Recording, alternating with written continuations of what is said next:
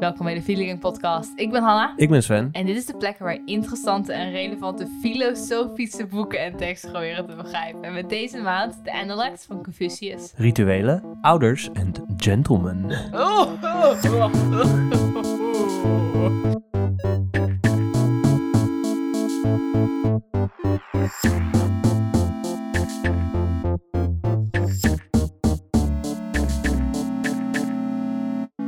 Mijn minst favoriete dingen in de wereld. Ik denk dat het wel echt een soort van... Gewoon qua concept, als iemand me een lijst geeft... waar dingen waar ik heel erg van zou moeten houden... en die een soort van mijn top 3 dingen ooit zouden moeten zijn... dan zou ik deze gewoon zo snel mogelijk afwijzen. Rituelen, ouders en gentlemen. Niet omdat ik mijn ouders niet mag Ja. of zo... maar gewoon omdat het concept van verplicht... iets hebben met een bepaalde groep mensen... me gewoon echt niet aanstaat. Snel, good save. Ja, sorry mam. Ja. Alleen mam, luistert je vader niet? Jawel, maar ik denk mijn vader. Ja, sorry, mama en papa. Allebei. En wat gaan we allemaal doen deze week? Maand, godverdomme.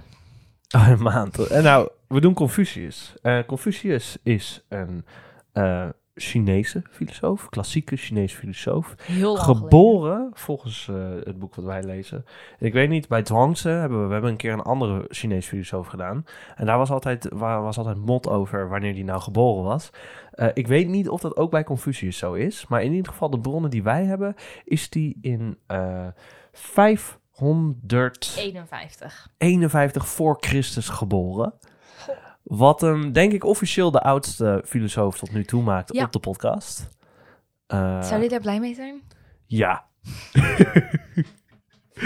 Dit is een conservatieve enthousiasteling, deze man. Dus hij houdt van de oudheid en nu zie je het zelf ook. Dus dat is, hij wil niks liever. En er wordt nog steeds naar hem geluisterd. Absoluut. Confucianisme is hoe we het in het Westen, in Nederlands dan noemen. Confucianisme in het Engels is een... Zo noemen ze het niet in China, noemen ze het niet Confucianisme. Confucius is voor hun niet de eerste in die school, waarnaar wij hem vernoemd hebben. Mm-hmm. Maar wordt het de Rujia genoemd. En voor de mensen die een beetje Chinees spreken, je weet dat er allemaal 4 tonen en zo in zitten. Ik weet die in principe niet. Dus, en Hanna ook niet. Absoluut, dus, nog minder dan Sven. Ja, ik weet die een beetje. Dus excuus voor degene die weten hoe het werkt. Ik denk dat er iemand uit gaat schelden per ongeluk. Maar dus let niet al te veel op onze uitspraak. Maar de Rujia is de school. En Ru betekent scholars. Dus de geleerden. En Confucius ziet zichzelf als voortzetting van een oude traditie. Mm-hmm. En zo wordt hij dan ook wat meer bekeken in China dan dat wij het Confucianisme hebben genoemd. Ja. Wij waren gewoon, kijk, deze oude man representeert een bepaalde traditie. Laten we hem aanwijzen als Ja, we moeten alles naar iemand vernoemen. En Confucianisme is ontstaan in de Warring States Period, toch? Ja. En het komt er vooral op neer, iedereen had ruzie. Ja. En de nadenkers waren zo van, oh mijn god, hoe kunnen we ervoor zorgen dat we geen ruzie meer hebben? Ja, ik wil niet vechten. Logisch, snap ik. Ja, Warring States Period, er was nog niet een United China op dat punt. En dat betekent dat er heel veel kleine staten waren, die allemaal mot met elkaar hadden. Dit is de tweede keer dat ik mot gebruik in de span of een paar minuten. Ik zei net ook al mot. Hoe voelt dat? Ja, een beetje onheimlich. Ja, nee, nu mag je stoppen. Maar die hadden dus allemaal ruzie met elkaar. En inderdaad, de filosofen die hadden zoiets van, kunnen we niet gewoon chillen? Ja. En hoe kunnen we eigenlijk chillen? Want er is iets mis. Wat is chillen? Eigenlijk. Ja, en dus Confucius zijn antwoord eigenlijk is, het is nu bad. Dus we moeten gewoon weer doen wat we vroeger altijd deden. Ja, want vroeger was het niet bad. Dus we moeten exact doen wat zij deden. Om het even heel karikaturaal, is dat een woord, te zeggen. Sure. We moeten terug naar de goede oude tijd. Eigenlijk is hij gewoon een conservatief avant la lettre. Ja. Ja, het is conservatief in 500 voor Christus is wel heftig. Ja, leuk. Het voor is hem. super interessant. Heel interessant. En dus we gaan kijken naar wat dacht hij nou? En om dat te doen moeten we natuurlijk ook een beetje die cultuur, de achterliggende concepten duiden. Dat hebben we al een beetje in die Zhuangzi aflevering gedaan, maar Zhuangzi is een compleet andere denker dan Deze Confucius. twee zouden echt ruzie hebben. Ja, en als ik me goed herinner, was Zhuangzi Zhuangzi... maakte ook ruzie met iemand die al jaren dood was. Ja, precies. Zhuangzi die nam Confucius vaak in de maling. Dan in dat boek doet hij dan als Confucius allemaal dingen heeft gezegd die hij niet had gezegd, zeg maar. Ja. En het is niet per se dat het alleen maar een filosofie is van 2500 jaar geleden. Waar er toen een paar mensen hebben gepraat en dat nu klaar zijn. Want het is nog steeds een enorme invloed in bijvoorbeeld China. De manier, je zal... Cultureel. Als je...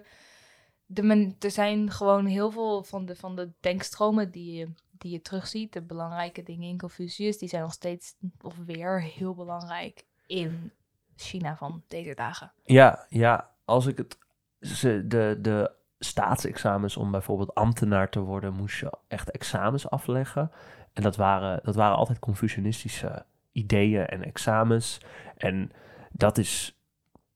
En dat... Don't quote me on this... Maar dat is volgens mij door de communisten pas afgeschaft.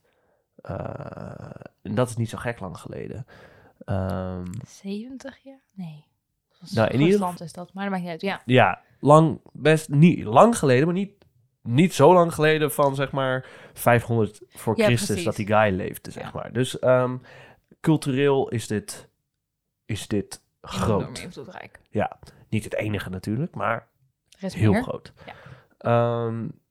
Dus daar gaan we het over hebben. Oké. Hoe dacht Confucius dat te doen? Maar voordat we dat kunnen doen, Shit. hebben we 3 regels. Ja, de drie regels waar wij ons aan moeten houden.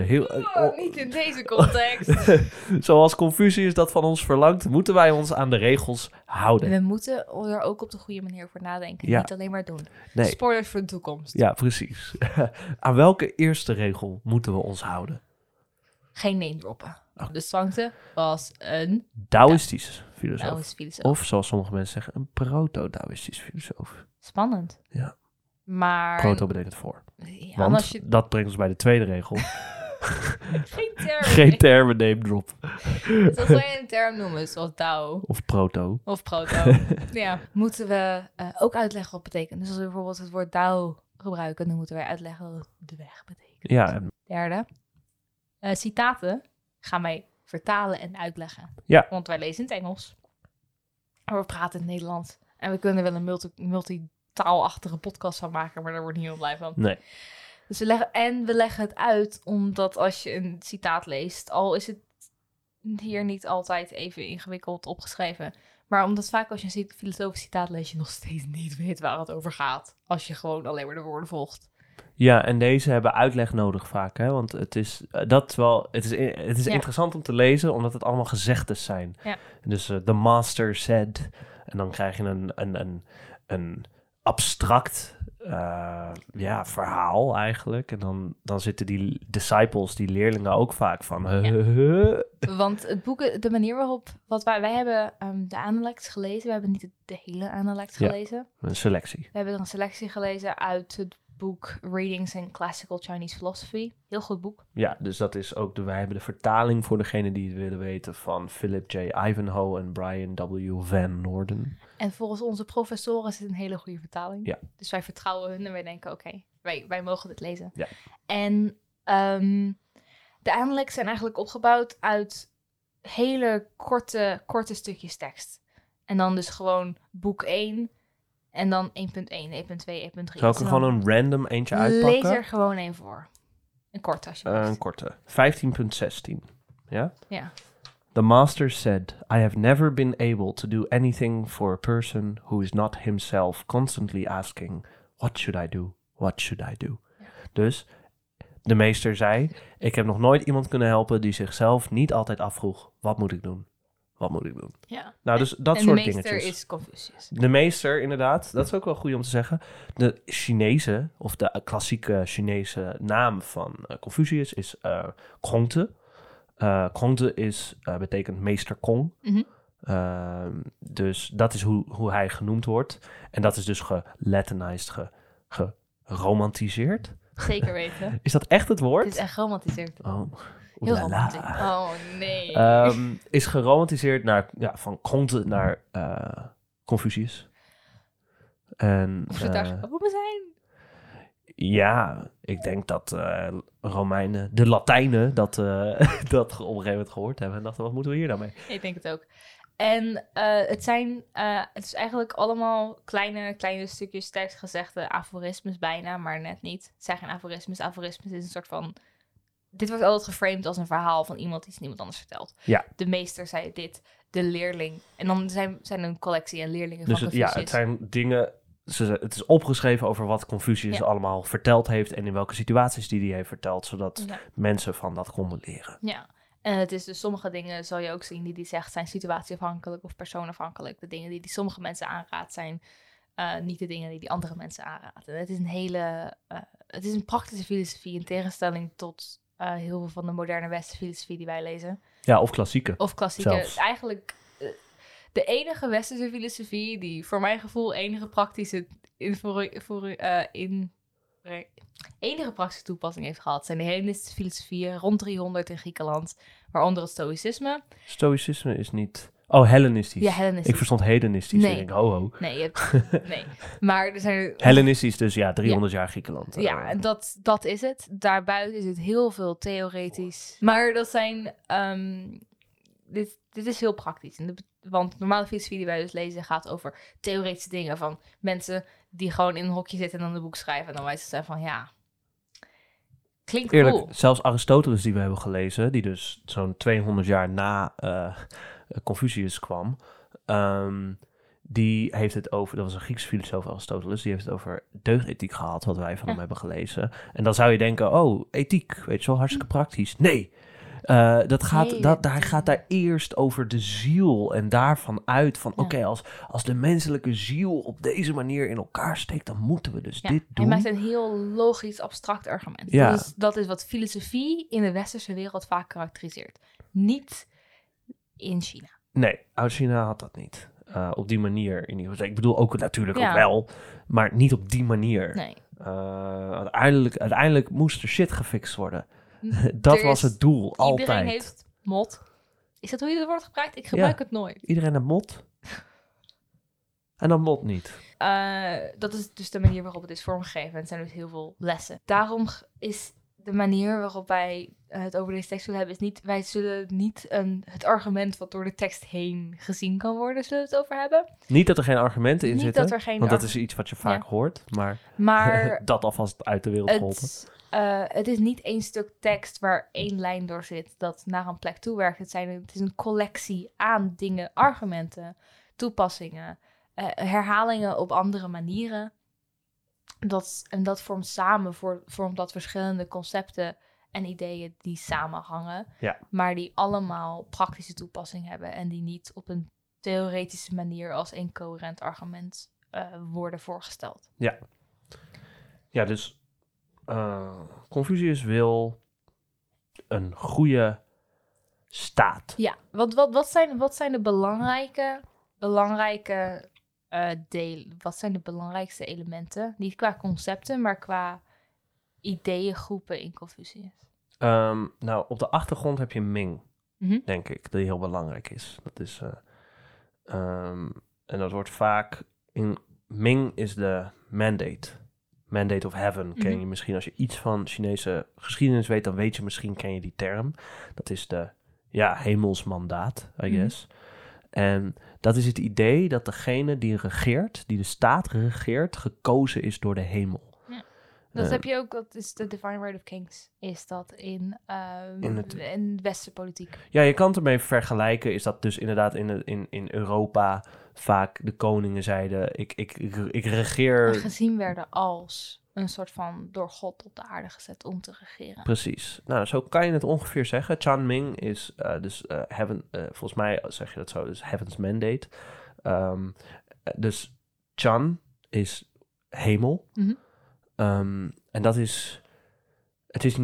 Het was volgens mij heel vroeger wel een soort god, maar dat is steeds abstracter geworden. Dat is meer een soort destiny geworden, bijna. Lotsbestemming-achtig. Het is natuur.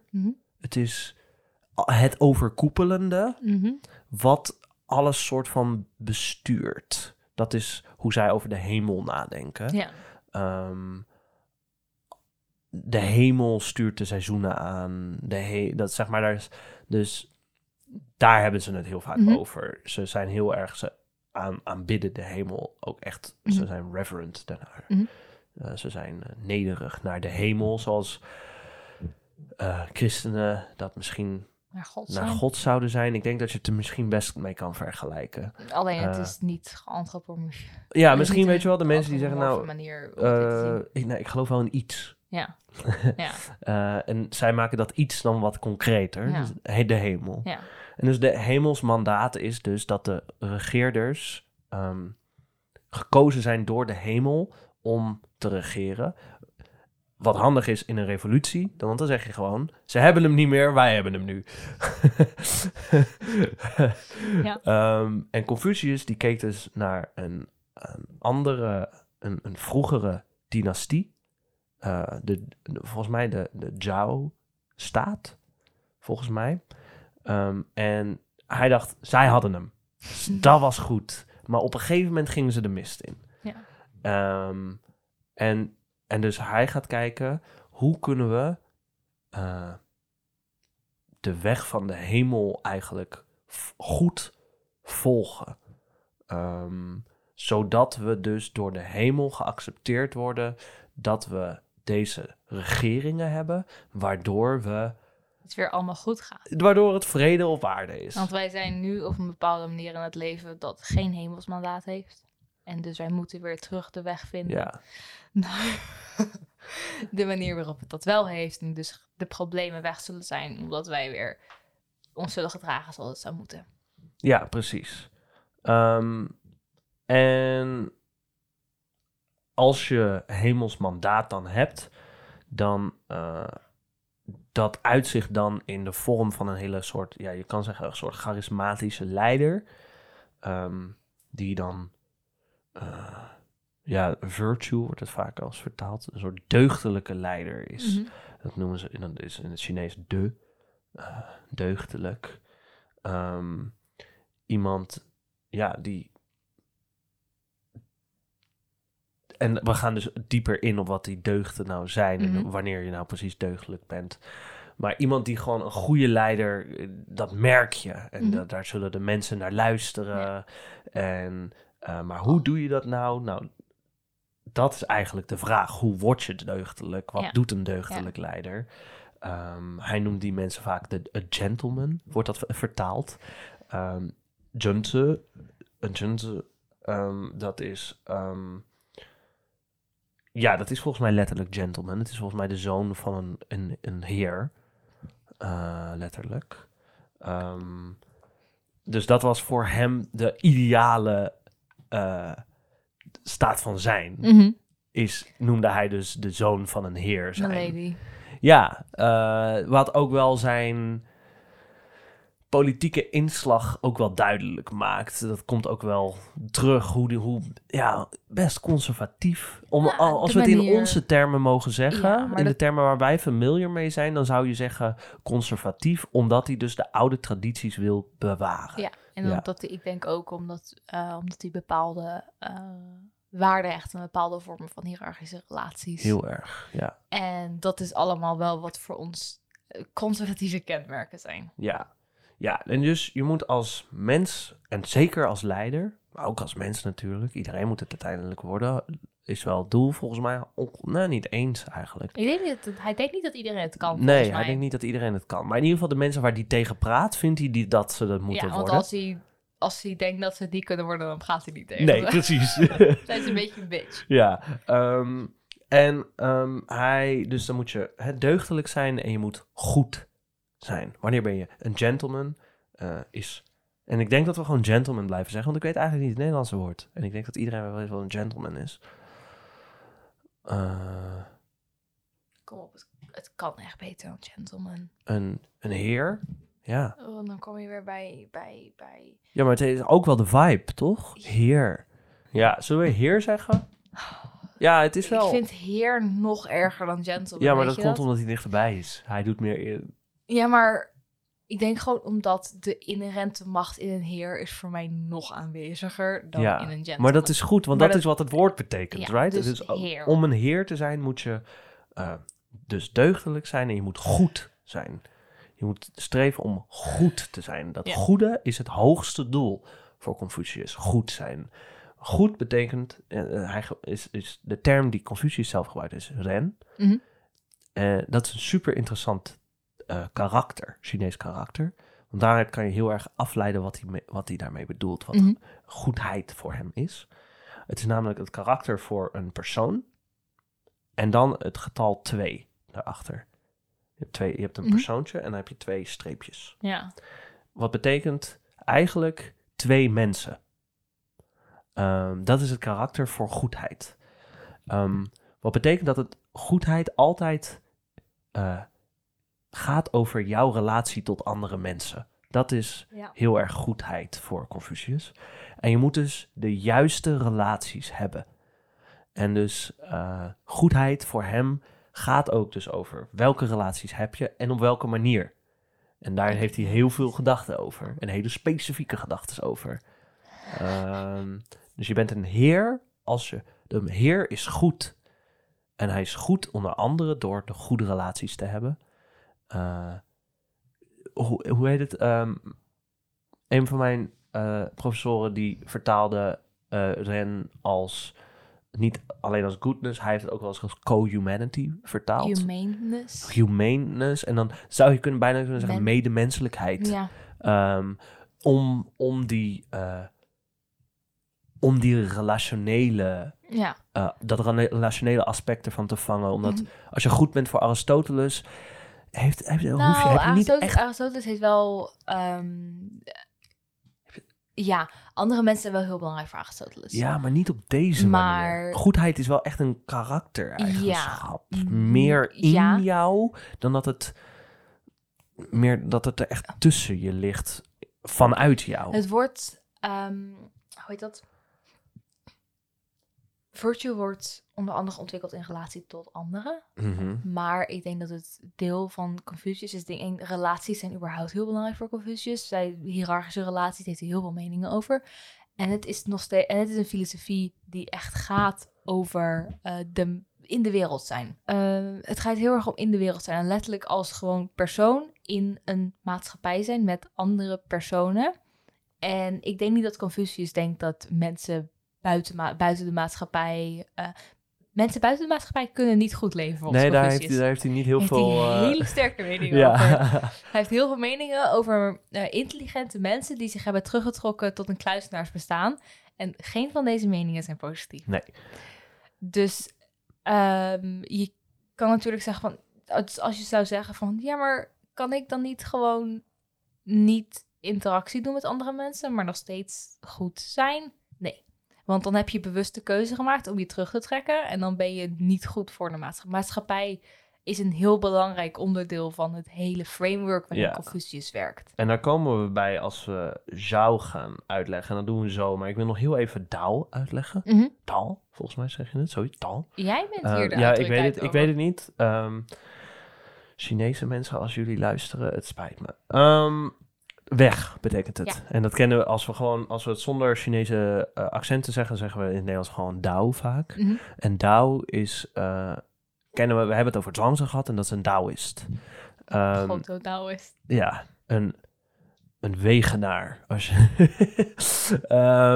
Maar Dao betekent weg. En de Daoisten, die hebben daar dus die volgen een bepaalde weg en dat is een veel mystieker concept. Dat is best wel... je kent misschien... Volgens mij is dat de Tao Te Ching. Dat is een Taoïstisch boek die zegt van... de weg die je kan uitspreken is niet de echte weg of zo. Zo wordt die soms vertaald op die manier. Dus dat is een heel iets mystieks. Heel metaforisch. Eigenlijk wordt alleen maar verwezen naar, maar nooit expliciet genoemd. Ja, nou, als je het over Dao hebt in de zin van Confucius, dan is dat niet wat het betekent. Het betekent namelijk gewoon de leerweg van Confucius. Niet relatief duidelijk. Hij heeft het af en toe over de Dao van de hemel.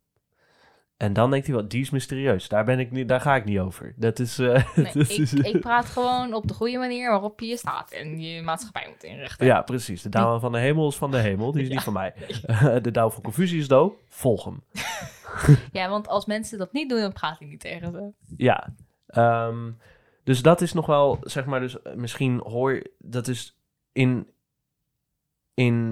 China heb je dus... Ja, in het Chinees heb je dus heel veel metaforische klanken aan dat woord Dao. En soms is het heel mystiek. En soms is het gewoon mijn leerweg. Ja, want ik denk toen wij het over dwangster gehad hebben, konden wij Dao niet echt uitleggen. We konden er een soort van naar verwijzen en het plaatsen in een bepaalde context, maar we konden nooit precies zeggen, dit is wat het betekent. Nee, want dat is het hele punt. Dat is het hele punt. Terwijl hier dat wel kan. Ja. En dat is gewoon verschil. Dat is ook gewoon dat het een filosofie voor op een hele andere manier is. Ja. Want er zijn heel veel filosofieën in alle culturen, waaronder in de Chinese cultuur. Ja, precies. Ik denk dat we dan de basis hebben uitgelegd. De tradities die hij dus wil. We hebben Li nog niet uitgelegd. Nee. Dus ik denk dus we hebben je moet een heer zijn die een goede heer, die deugdelijk is, die uiteindelijk de weg van de hemel in contact mee staat wel, Maar hoe die daar niet tegen ingaat. Dan zullen we later wel zien. En dat doe je onder andere door middel van Li-rituelen. Ja. Confucius is echt een ritual whore. Hij houdt... Jezus. Nee, Confucius Is houdt... dat just plain disrespectful of doen we dat ook naar andere mensen? Volgens mij doen we het ook naar andere mensen. Maar als hij zo oud is, voelt het gewoon... Oké. Confucius houdt heel erg van rituelen. Ja. Gewoon echt als... Ik weet nog toen ik dit weer ging lezen, wat kan ik me allemaal nog van Confucius herinneren? Je moet heel erg van je familie houden en rituelen zijn heel belangrijk. Ja. En rituelen is niet alleen belangrijk op de manier dat je ze uitvoert. Want dit is een van zijn conservatieve neigingen, hè? De rituelen. Die haalt hij terug uit een andere periode. Daar refereert hij heel vaak naar. En hij zegt ook heel erg dat hij het vervelend vindt dat een bepaalde kleur nu minder belangrijk is geworden. En dat een andere kleur voor in de plaats is gekomen. Ja, die rituelen zijn dus echt dat soort... Het zijn niet alleen al aan het altaar of zo. Nee, niet alleen dat. Ook de manier 3 jaar rouwen na de dood van een ouder. Daar heeft hij het ook over. En het gaat niet alleen maar over het uitvoeren van de rituelen zelf. Dus gewoon zo van het mechanisch doen van de dingen. Maar ook de houding die je daar tegenover hebt. Ja. En rituelen zijn de dingen die, als je die doet... en als je die op de goede manier doet... en als je de goede mindset erbij hebt, dan kan je een goed persoon worden. Ja, want dan doe je de goede dingen in de maatschappij. En als iedereen de goede dingen in de maatschappij doet, dan zal de maatschappij floreren en stabiel zijn en de hemelsmandaat terugkrijgen eigenlijk. Of earnen misschien, verdienen. Dus dat is denk ik de broad outline van Confucianisme. Dus Li is rituelen. Chan, heaven, hemel. Ja. Ik weet niet op welke volgorde het is. Dao, de weg. De, deugden. Junzi, heer. En Ren, goedheid. Of medemenselijkheid. Medemenselijk. Maar we hebben het over relaties gehad. En we hebben het over de maatschappij gehad. En we hebben het over rituelen gehad. En je zei al, de familierelatie is een van de belangrijkste, right? Ja. Zhao noemt hij dat. Dat is filial piety in het Engels. Dus dat je respect hebt voor je ouders eigenlijk. En voor de ouderen. Ja. Dat teken trouwens, super interessant karakter ook, is letterlijk een teken voor oud. Die leunt op het teken voor zoon. Dus nice. dat dus is... dat de ouders op jou kunnen vertrouwen. Dat jij de ouders ondersteunt. Omdat je respect hebt voor de ouderen. Ja. Dat is echt fucking belangrijk. En dit relateert... Kunnen we dit ook wel relateren aan de relatie en gewoon de 5 relaties? Of is dat niet belangrijk hier? Dat weet ik niet. Ja, kan wel, maar ik zal misschien... Ja, doe maar. Ja, want ik kan het niet zo goed introduceren, maar het is niet alleen de relatie tussen ouder en kind die belangrijk is, maar ook tussen bijvoorbeeld de heer en de persoon die voor de heer werkt. Ja, want hij heeft 5 cardinal relationships, noemt hij dat. Dus we hadden het over goedheid geldt in goede relaties hebben. En hij heeft dus ook 5. Hij heeft er 5. Ja. 5 goede relaties. Ja. Dus je begint met root subject. Dus de heerser en het subject. De persoon in de maatschappij. Onderdaan, toch? Ja. Ja, de vader en de zoon. De man en de vrouw. Dus de husband en wife. Dus de mensen die getrouwd zijn. De oudere en de jongere broer, denk ik. Want het gaat nog steeds niet over vrouwen. En de vrienden. De oudere en de jonge vriend. Ja, zo zie je dat in de 5... Ik heb dat geleerd als teacher en student. Dus leraar en de oudere vriend en jongere vriend hebben die soort van zo'n soort relatie inderdaad. Je ziet inderdaad dat het vooral over mannen gaat. Behalve husband en wife. Ja, dat is de enige waar de husband boven de wife staat. De enige plek die de vrouw heeft in de wereld. Dat is iets waar veel feministen in China inderdaad mee worstelen. Confucianisme is heel groot, maar het is ook...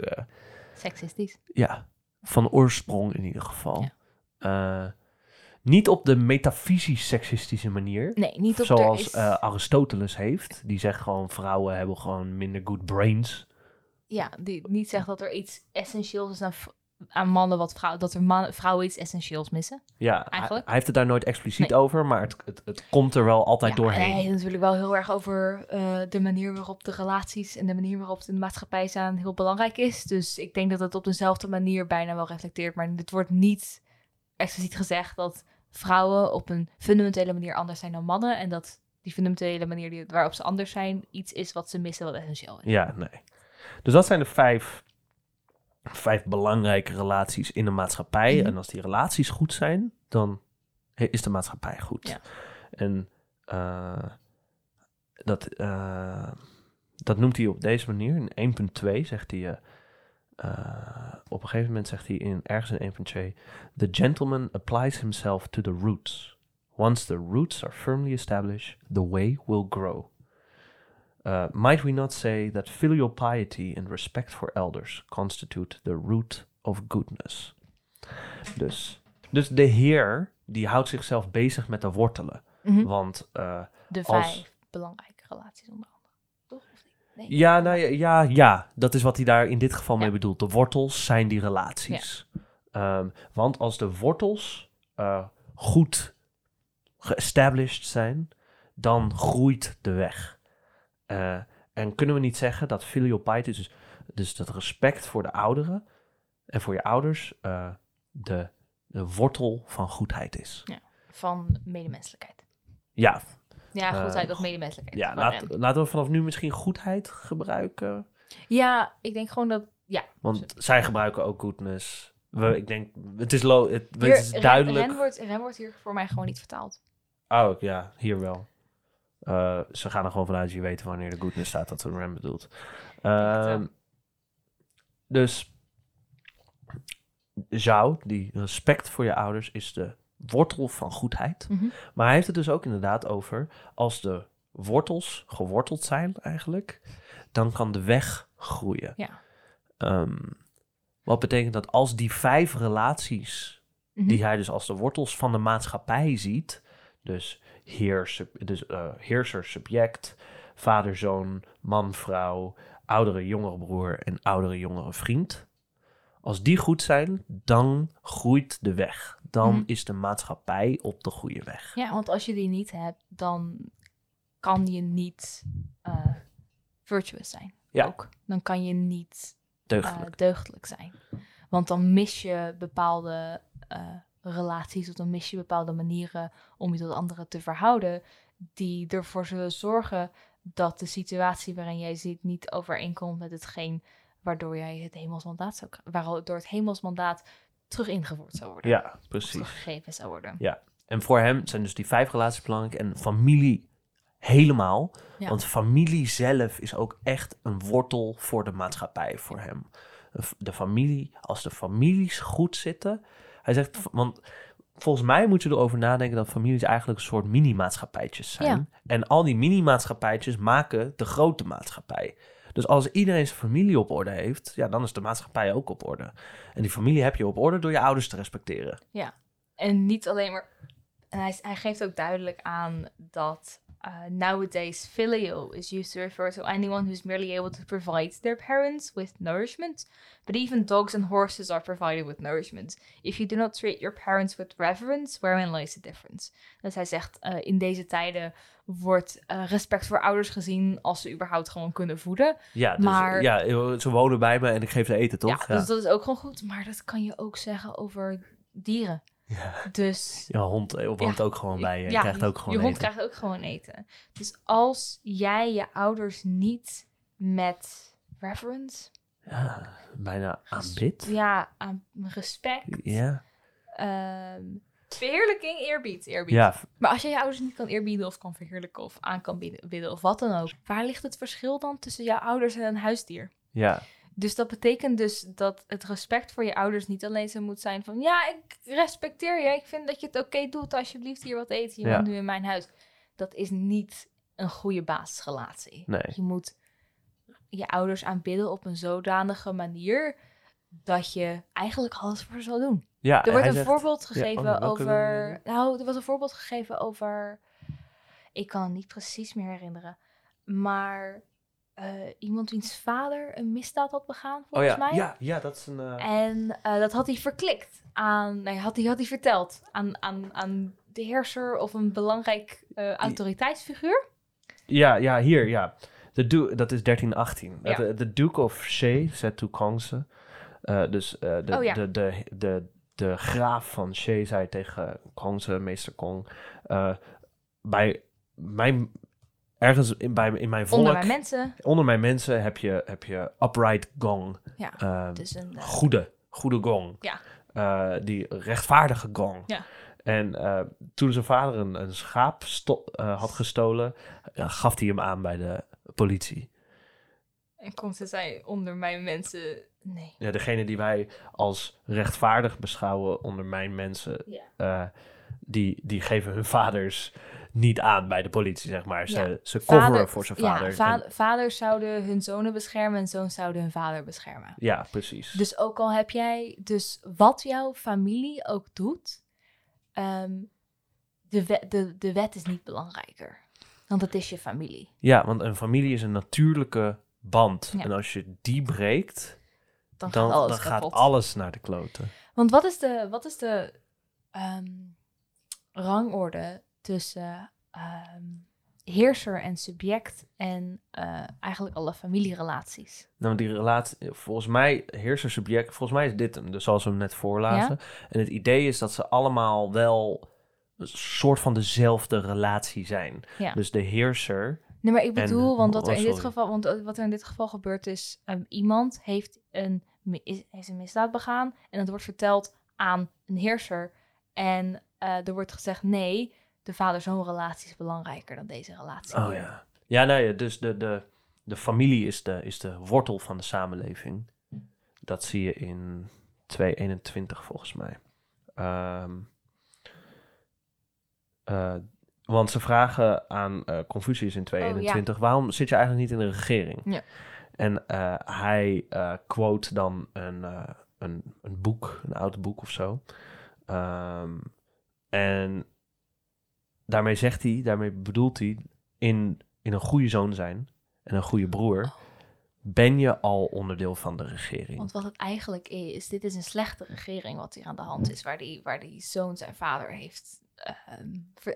aan de heerser heeft verteld dat zijn vader iets fout heeft gedaan. Als het een goede regering zou zijn, dan zou het niet uit moeten maken. Dan zou die vader het niet eens gedaan hebben. Dan zou die vader het niet gedaan Dat hebben. is Dan het zouden er punt. weer geen schapen gestolen worden. Nee, Maar omdat het een slechte regering is, moeten we de goede relaties wel onderhouden. Want daar begint het bij. Namelijk tussen de vader en de zoon. En als het een goede... Want waarom het niet zou gebeuren, daar komen we later ook bij terug, als het een goede regering zou zijn, is omdat een goede heerser, als er een goede heerser is die deugdelijk is en goed is, et cetera, dan zullen zijn subjecten, zijn onderdanen, zullen zich ook daarnaar gedragen. Ik denk dat dit misschien ook wel een hartstikke goed bruggetje is naar dat.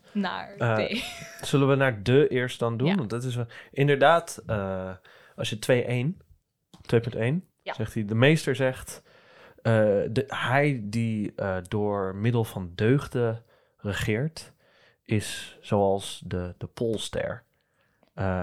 Hij blijft gewoon op zijn plaats en receives the homage, like de Eer? Krediet?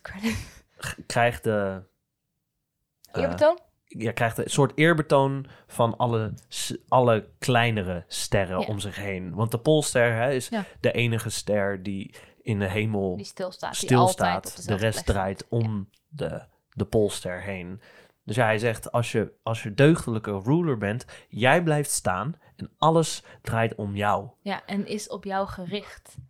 En als jij een deugdelijke ruler bent, dan is alles dus gericht op jouw deugd. En dan zal alles zich ook gedragen naar die deugd. Ja, hij zegt in 2.3 volgens mij.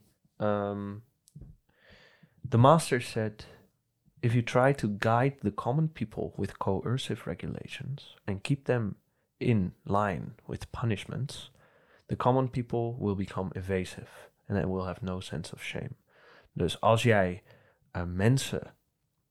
als ruler de normale mensen met dwang in lijn probeert te houden en straft, dan zullen ze dat proberen te ontwijken. Dan gaan ze dat soort dingen proberen te ontwijken en geen schaamte voelen. Nee. Ze zullen gewoon... zouden het niet eens zijn met deze oneerlijke manier om met ze om te gaan. Precies, maar hij zegt, als je ze guide, als je ze leidt met deugd en in lijn houdt met rituelen. Reguleert met rituelen.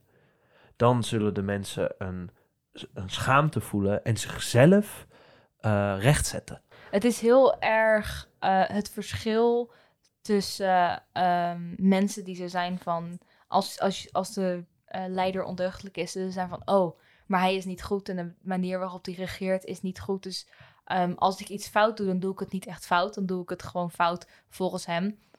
En daarom hoef ik me niet te gedragen zoals hij het vindt. Ja, ik ben het niet eens met... Bijvoorbeeld de avondklok. We hebben een avondklok gehad, ja? En als je het niet eens bent met de avondklok... en je denkt dat het onrechtvaardig is dat er een avondklok is... dan ga je gewoon naar buiten. En als je dan alsnog gestraft wordt omdat je naar buiten gaat onder de avondklok... dan maakt het je niet uit. Ja. Want jij bent van mening dat het toch een onrechtvaardige wet was. Ja, dat is wat veel mensen die dat deden. Dat is inderdaad, dat was de attitude. Maar Confucius zegt, als je dus een deugdelijk leider bent... dan straalt dat uit. Ja. Dan gaan de mensen jou vereren... en dan gaan ze jou nadoen. Ja. En dan is het zo van, als wij een deugdelijke leider zouden hebben... dan zou ze zijn van, oh, hij vindt dat en hij doet dat. Onze leider doet dat en vindt dat. Ja, ik zit heel erg in de... Ik dacht al, hè? Confuciaanse mindset. Want het zijn alleen maar mannen die dingen doen hier. Maar onze leider die doet dat en vindt dat. Dus ik ook. Want onze leider is een goed persoon. Ja. En weet hoe die zich moet gedragen. En hij zegt dus, hè, je houdt ze... Je guides, je laat ze de weg zien door middel van deugden. En je laat ze zichzelf reguleren door niet met de wet, maar met rituelen. Ja. En dat is echt dus die rituelen van al die dingen, weet je wel. Als je vader dood is, dan ga je 3 jaar rouwen. Ja.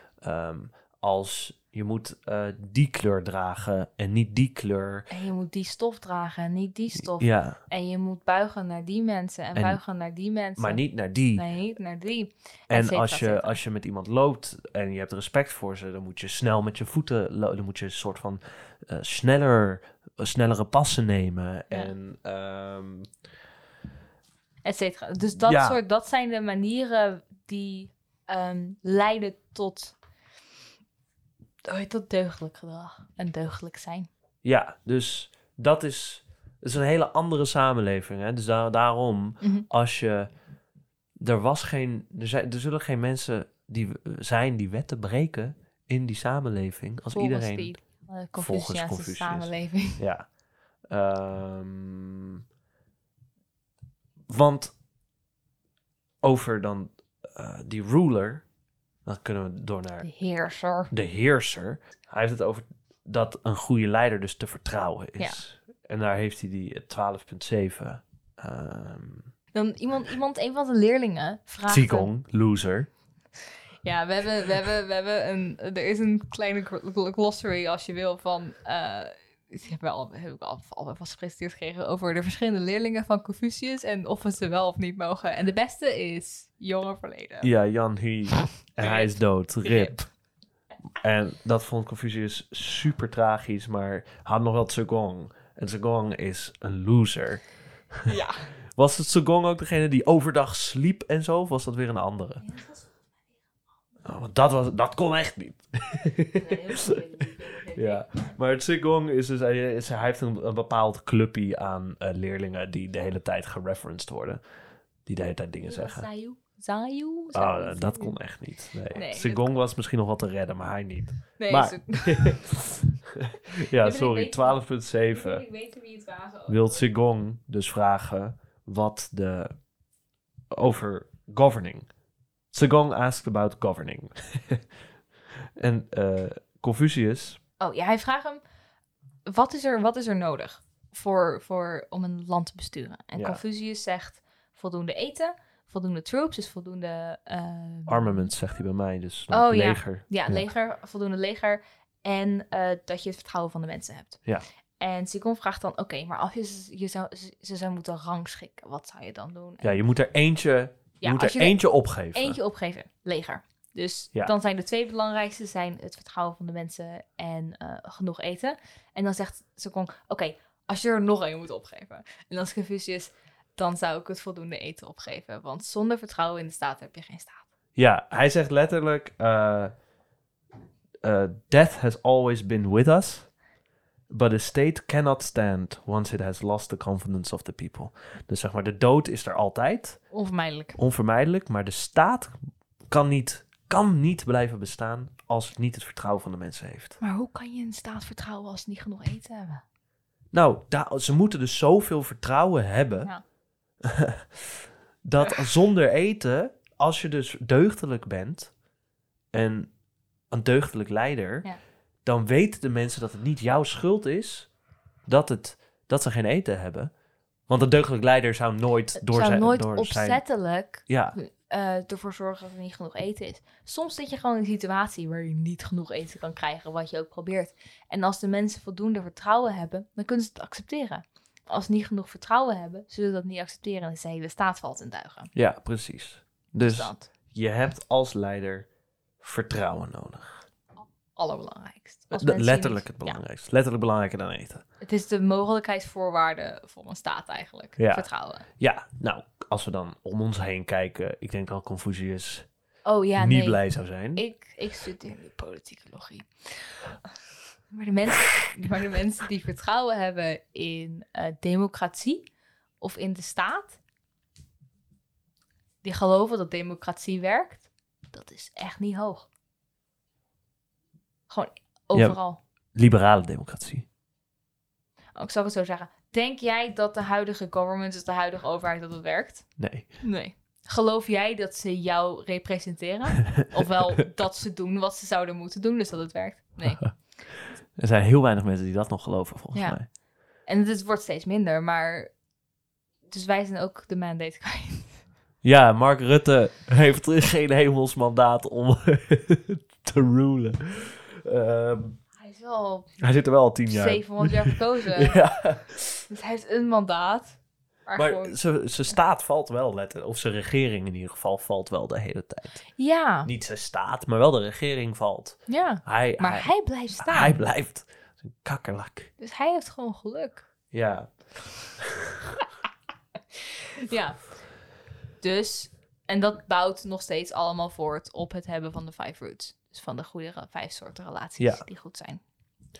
Ja, dus ik bedoel, we hebben het nu gehad ook over dus die ruler, de heerser die deugdelijk moet zijn en zo. Maar het gaat dus niet alleen over de heerser. Hij is echt wel een politiek adviseur, Confucius. Hij is de hele tijd bij staten op bezoek die hem vragen stellen van hoe moeten we dit doen, hoe moeten we dat doen. En hij zijn ook allemaal verhalen, stukjes over zijn reizen. Dan komt er weer een sloot tegen daar, dan komt er weer een brug tegen daar. Ja, en dus, dan is hij bij een staat. En dan zo'n statesman, die stelt hem dan een vraag. En dan zegt Confucius wat. En dan zegt die statesman daar wat op. En dan zegt Confucius, oh ja. En dan draait hij zich om naar zijn leerling. En dan zegt hij, wat een teringloser. Nee, dan heb je het hele... Dan is die staatsman weg en dan zegt de leerling, waarom zei je dat? Zegt hij, ja, dat hij geen goede man was. Ja, precies. Hij haat op iedereen. Het is fucking goed. Hij vindt zichzelf wel best wel cool. Maar niet cool. Nee, maar best wel. Niet cool genoeg. Nee, hij is heel... Nee, hij vindt zichzelf niet best wel cool. Maar hij gelooft niet echt in heel veel mensen om hem heen. Nee. Ook niet zijn zoon. Nee, maar het gaat dus aan ons allemaal om... als de common people zijnde... Zoals de plebs. Maar hij spreekt niet echt de common people aan. Hij zegt, nee, de common people... als wij de ruling class... het goed doen, dan volgen ze ons wel. En dus hij spreekt ook echt naar... Hij wil het alleen maar hebben met mensen die bepaalde boeken gelezen hebben. Die bepaalde... En die van de rituelen afweten. De odes, dat zijn dan... Ja, dat kan je vergelijken misschien met... hoe heet die Griekse guy nou die al die dingen opschreef? Er zijn er heel veel van. Nee, die ene. Homer. Homerus. Dus Homerus die de Iliad en dus de Ilias over en Odysseus en dat soort dingen, al die dingen opschreef.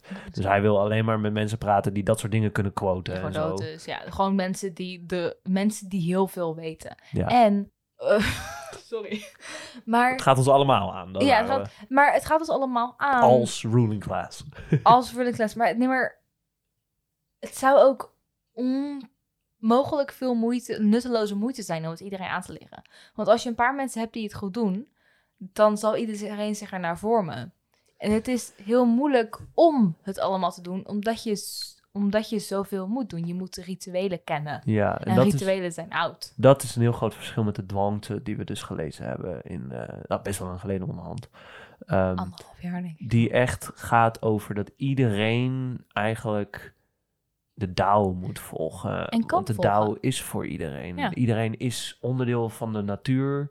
En iedereen heeft een leven. Dus iedereen moet op een bepaalde manier leven die het beste voor jou is. Ja. Om maar heel kort, die het makkelijkst is. Die het fijnste is. Niet makkelijk. Soepelst, denk ik beter. Ja, dat is een beter woord. Comfortabel? Ja, nee, soepel denk ik wel. Ja. Terwijl Confucius dus zoiets heeft van... nee, al die plebs, daar gaan we niet mee dealen. Wij gaan hier, met onze fancy mensen... gaan we het goed doen... zodat zij een goed voorbeeld hebben... om te volgen. Maar hij heeft het dus over... rituelen. Ja. En hij zegt... maar je moet die rituelen niet gewoon dom volgen... Want dat ziet hij dan ook. Dan haat hij dan soms op dat mensen dan zegt hij iets en dan gaan mensen dat super letterlijk nemen en overal doen. Dan zegt hij nee, sukkels. Dus het is zoals naar de kerk gaan zonder in God te geloven. Als je naar de kerk gaat zonder in God te geloven, kom je niet meer de hemel in. Je moet ook in God geloven. Ja, dat is best wel een goeie eigenlijk. Ja, hij zegt... dat is hier... the master said... Dit is 4:15. Mm-hmm. Ja, die heb je ook toch daar. Zeng. All that I teach can be strung together on a single thread. Dus alles wat ik onderwijs kan je spannen op één draad. Dat kan je één draadje van spinnen. Ja, er zit een rode draad door alles wat ik... Ja, zit er één rode draad in. Dat is best wel een goeie. Yes, sir, Master Zeng responded. After the master left, the disciples asked, what did he mean by that? Dus toen hij wegging, waren ze leerlingen naar Zeng van, wat bedoel What the fuck? Wat is... En Zeng is van zijn leerlingen een foremost exponent of filial virtues. becomes the leader of a Confucian school after his death. Dus hij is heel goed in de familierelaties. En hij wordt de leider van de school na zijn dood. Ja. En dus meester Zeng die zegt, nou, alles wat de meester... Meester, oké. Alles wat de meester aan ons leert, amounts to nothing more than dutifulness. Even kijken, dan dutifulness tempered by sympathetic understanding. Okay. Dus alles wat Kongzi aan ons leert, is trouw, plichtigheid eigenlijk. Dutifulness, plichtigheid. Zong. En dat gaat dus over dat je plichtig bent aan de rituelen. Ja. Dat je die rituelen volgt. Dat je je eraan houdt. Ja. Dat je naar de kerk gaat. Ja, precies. Dat je elke zondag naar de kerk te gaan. Om in framework te plaatsen. Tempered by sympathetic understanding. Dus dat in check gehouden wordt door sympathetic understanding, Shu. Hoe vertalen we sympathetic understanding? Een soort sympathiek begrip. Maar dan niet sympathiek op, hey, goeie gozer.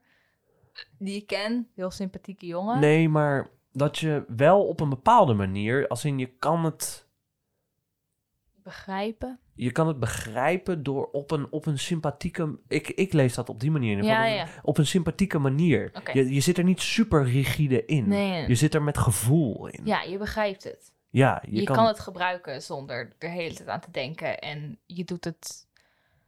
Je voelt hem van binnen, een soort van. Snap je? Ja, je moet... bijvoorbeeld dus... Zong is dat je echt rigide daarin zit. Ja, wat je zegt, dat je gewoon naar de kerk gaat. En misschien zelfs als je een super aanstekelijke ziekte hebt...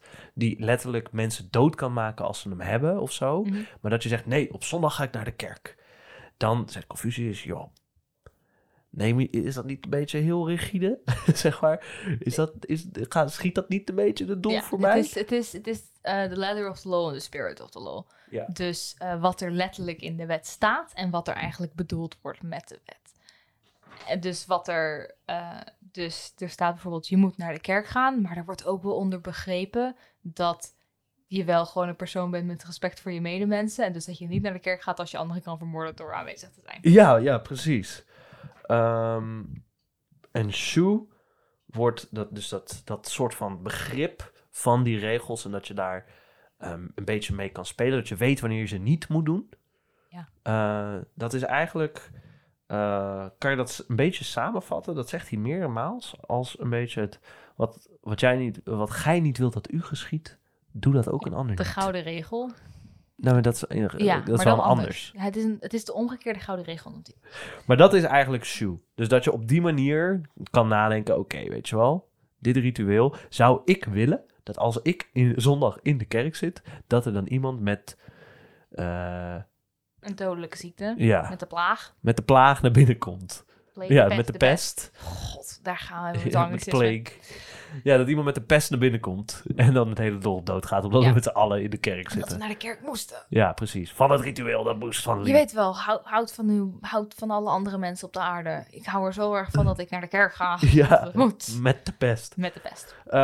Dus op die manier zegt hij van... Joh, misschien ook daarover nadenken?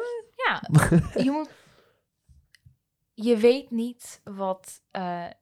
je kan dus wel... Bijvoorbeeld, het is een soort van wat wij doen met onze citaten. We kunnen die citaten wel letterlijk opnoemen.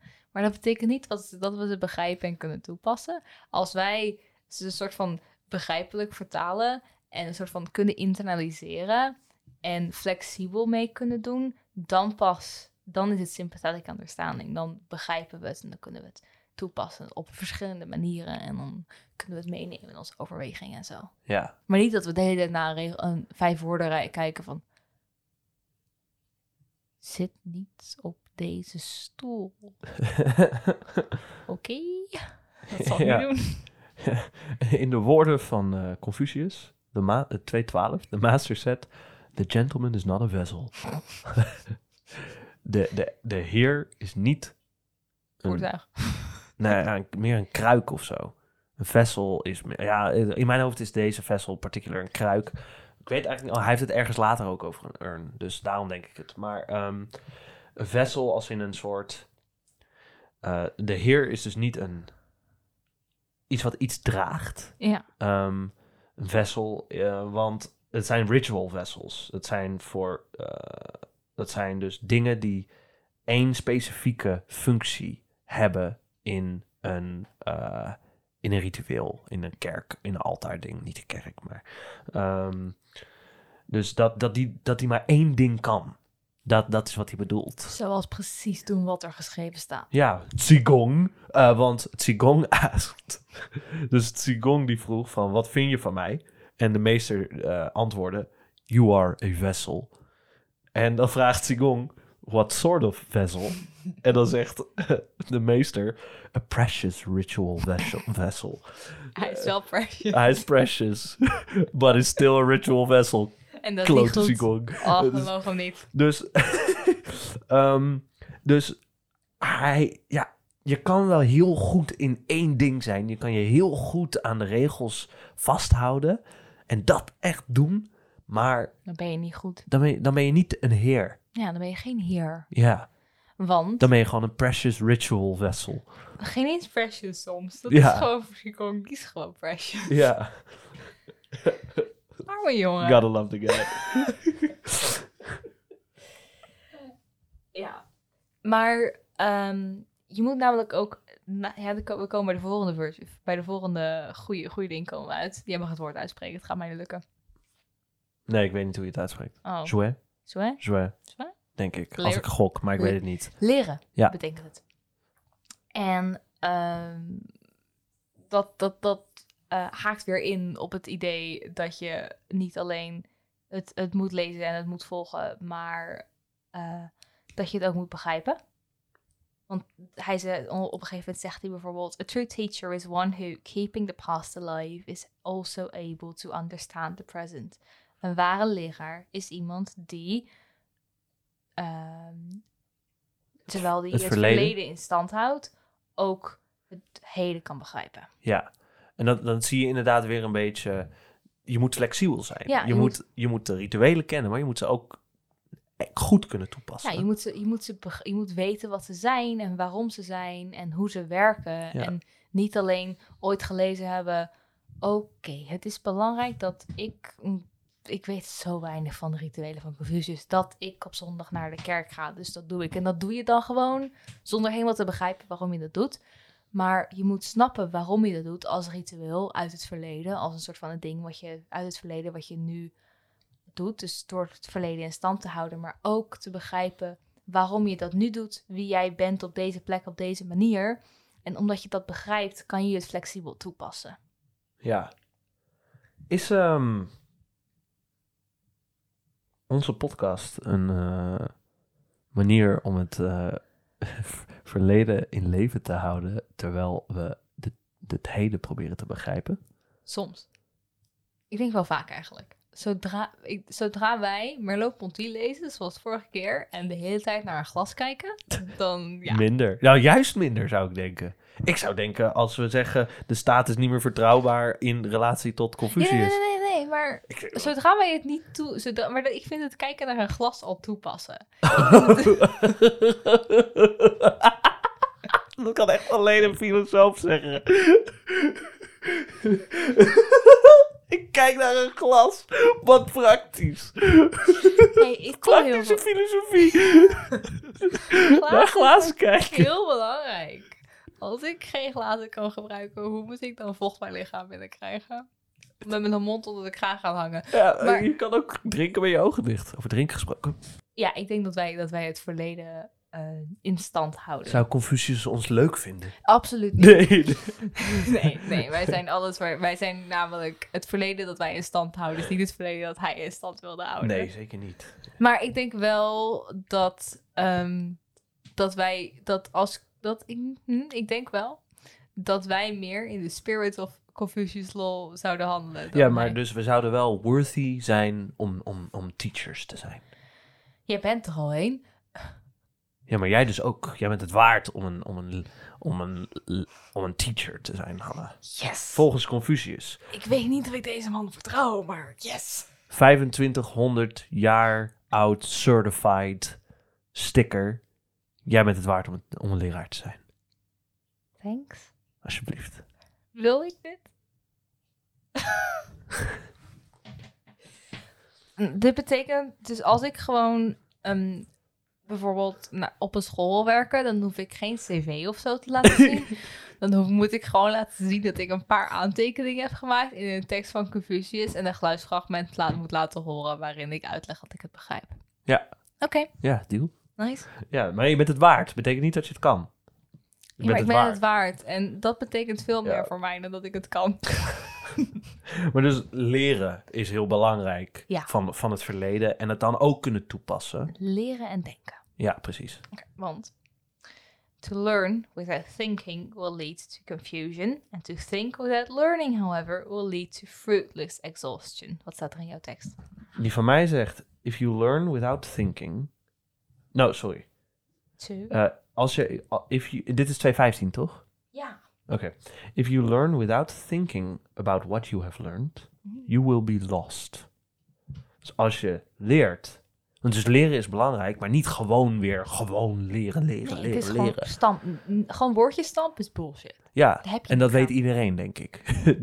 Je moet het doen, ja. Maar je moet er meer mee doen dan gewoon stampen, want anders ben je het weer kwijt. Namelijk, als je gewoon iets leert zonder erover na te denken, dan raak je de weg kwijt. You will be lost.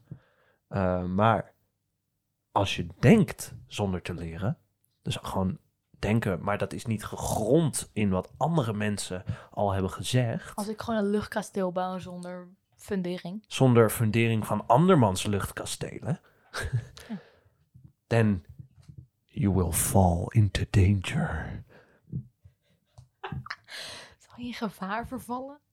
Ja, het is gevaarlijk. Ja, het is vooral gevaarlijk. Ja. Dus je moet zowel denken als leren. Want als je één van de twee niet doet, dan ben je fucked. Ja, en dat is weer gewoon de constante idee van Confucius. De toepassing en de flexibiliteit. Het belang van traditie. En het bewustzijn ervan. Ja, het belang van traditie en dat je daar flexibel mee om kan gaan. En dat je weet wat het is. En omdat je het goed weet, voelt. Dat je voelt wat de bedoeling was. En wij zeggen flexibel mee omgaan. Maar laten we eerlijk zijn, voor onze standaarden zouden ze er niet flexibel mee omgaan. Nee. Maar voor Confucius standaarden wel. Precies. Hij is binnen zijn... Conservatief zijn en flexibel zijn lijkt soms een beetje een contradictie voor ons. Omdat je heel hard aan het verleden vast wil houden in het heden. Waar het eigenlijk niet meer van toepassing is. Tenminste, waar men niet meer denkt dat het van toepassing is. En zijn verleden is zoveel verder weg van ons dan wat het voor hem is. Dat het voor ons heel moeilijk voor te stellen is dat hij flexibel is, terwijl het voor hem veel makkelijker is. Ja, hij zegt op een gegeven moment bijvoorbeeld van... Iemand zegt tegen hem van... joh, moet je echt 3 jaar rouwen en niks leuk vinden? Hij zegt, nou ja, als jij af en toe muziek wil luisteren, moet je het gewoon doen. En dan zegt hij, oké, dankjewel. Dan gaat hij weg. En dan gaat hij weg. En dan zegt dus weer een leerling van hem... Mag hij muziek luisteren? En dan zegt hij, ja, hij is waardeloos. Ja. Als hij niet meer rouwt tijdens die 3 jaar, dan voelt hij het niet meer. Ja. En dat is verschrikkelijk. Ja, dus als hij het niet voelt, dan hoeft hij het ook niet te doen. Maar hij moet dat betekent dat hij slecht... hij zou het moeten voelen. Hij zou moeten blijven rouwen. En als je goed rouwt, dan vind je niks leuk voor 3 jaar. Maar in de voetnoot, niet door Confucius geschreven, staat dan wel weer dat de 3-jarige rouwperiode 25 maanden is. Ja. Oké, dus maar 2 in onze jaren. Ja, 2 jaar in de maand. Maar dat valt mee. Tot het begin van het 3e jaar is het. Ja. Maar dat maakt niet uit, want stel je voor dat je stopt met rouwen. Sorry, ik heb heel veel SMS'en vandaag.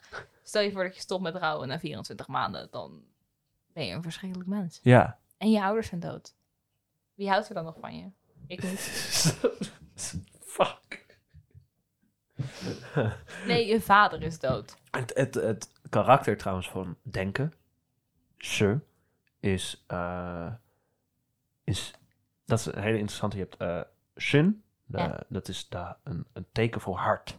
En het is ook letterlijk een een klein hart. Mhm. Een soort, niet een hartje zoals je het met je handen kan maken, maar een soort kommetje. Weet je wel, je hart heeft gewoon eigenlijk die vorm. Ja. Met 3 aderen eruit, zeg maar. Ja. Dat is het teken voor hart. Mhm. Dat is Shin. En dat wordt vaak vertaald naar het Engels als de heart mind. Dat is namelijk... De klassieke Chinezen dachten dat de geest in het hart zat. Dus dat je dacht met je hart. Mhm. En het was ook veel meer gevoelens waren veel minder gescheiden van het denken dan bijvoorbeeld in Aristoteles of dus in de oude Grieken. Mhm. Dat waren echt onderscheiden, maar bij hun was het veel meer hetzelfde. En dat was dan Shin, je hart. Er wordt dan heart mind van gemaakt. En denken is het karakter van dat. En daarboven heb je een akker. Het ding van een akker. Dus dat je je heart mind cultiveert. Wild. Dat is het teken voor denken. Heerlijk. Goed, toch? Heerlijk. Fantastisch. Ja. Dan denk je, ja, dat is gewoon goed. Dat is het ook. Toch? Ja. Het is me niet te weinig over nadenken. Nee. Het is prachtig. Ja. Groot fan. Ja, en dat soort kleine dingen maken me gewoon ook veel... I don't know, die manier... Dat maakt de non-westerse filosofie toch weer interessant. Nee, niet non-westers. In dit geval echt Chinees in Ja. dit geval. Sanskriet vibe ik gewoon niet zo mee of zo. Dan denk ik niet van, oh, vet of zo. Ja. Maar dat klassieke Chinees, dat heeft me sinds echt vanaf lecture 1 iets mee op me gedaan. Dat is gewoon interessant. Gewoon de manier waarop het geschreven wordt. Ja, dus daarom vind ik het waardevol om die karakters ook uit te leggen. Ja. Want Ik weet er niks van. Ik weet gewoon van, ik begrijp het toch niet. ja. En er is niemand die het me uit kan leggen. Ja. Behalve misschien Wikipedia, maar dan moet ik geluk hebben. Hoeveel? Ja, klopt. Even kijken. Ik denk dat we nu dan met dit allemaal de basis hebben voor Ren. Ja. Goedheid. Goed zijn. Medemenselijkheid. Mhm. Want we hebben dus traditie, rituelen, Denken. familie, Leren. heer zijn. Wat hebben we nog meer? Platen. Ja, nee. De belangrijke dingen. We hebben zo van de sympathisch. Weet ik veel hoe het. Sympathetic understanding. Learning. Ja, dus sympathiek begrip hebben we het vrij vertaald. Hij zegt 3.3. De meester zegt: een man die niet goed is. Wat heeft hij te maken met rituelen? Een man die niet goed is. Wat heeft hij te maken met muziek? Oh ja, belangrijk. Belangrijk hier, jongens. Rituelen en muziek zijn heel belangrijk voor onze big boy. Hij zegt op een gegeven moment... dat. Want rituelen is niet de enige ritueel, tussen aanhalingstekens. Niet de enige soort van de handelingstraditie die emuleert, die in stand gehouden moet worden. Er is ook een bepaald soort muziek die belangrijk is. Klassieke muziek. Oh ja. Ja, het is wel een bepaald soort muziek, Ja. maar hij gebruikt muziek ook echt als metafoor. Ja.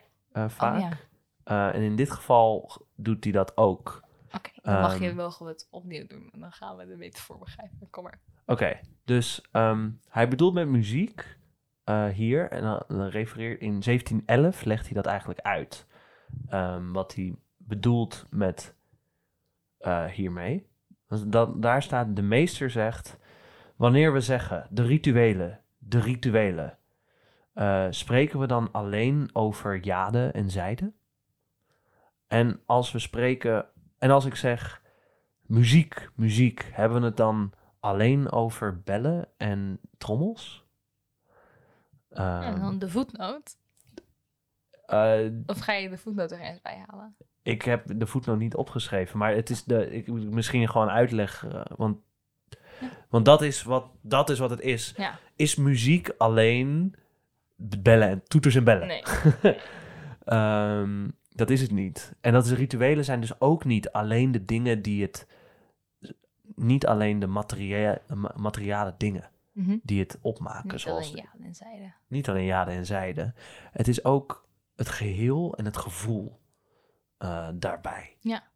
Het is weer het naar de kerk gaan. Het gaat het niet om het aanwezig zijn in de kerkbank. Het gaat erover dat je een voelt met God. Dat je erin gelooft. Dat je voelt waarom je er bent en dat je erachter staat. Je moet een goede mindset hebben eigenlijk om het te doen. Bij je ouders, hè? Want als je gewoon je ouders voert, dan zegt hij, dan behandelt je ouders eigenlijk als een hond. Je moet die filial, je moet dat respect voelen. Je moet het aanbidden. Ja, en je moet, hij heeft het ook over offers maken naar de spirits, de geesten van je voorouders. Ja. Je moet offeren alsof ze er zijn. As if they were present. Dat betekent dat, when sacrificing to the spirits, you should comport yourself as if the spirits were present. The master said, if I am not fully present at the sacrifice, it is as if I did not sacrifice at all. Ja.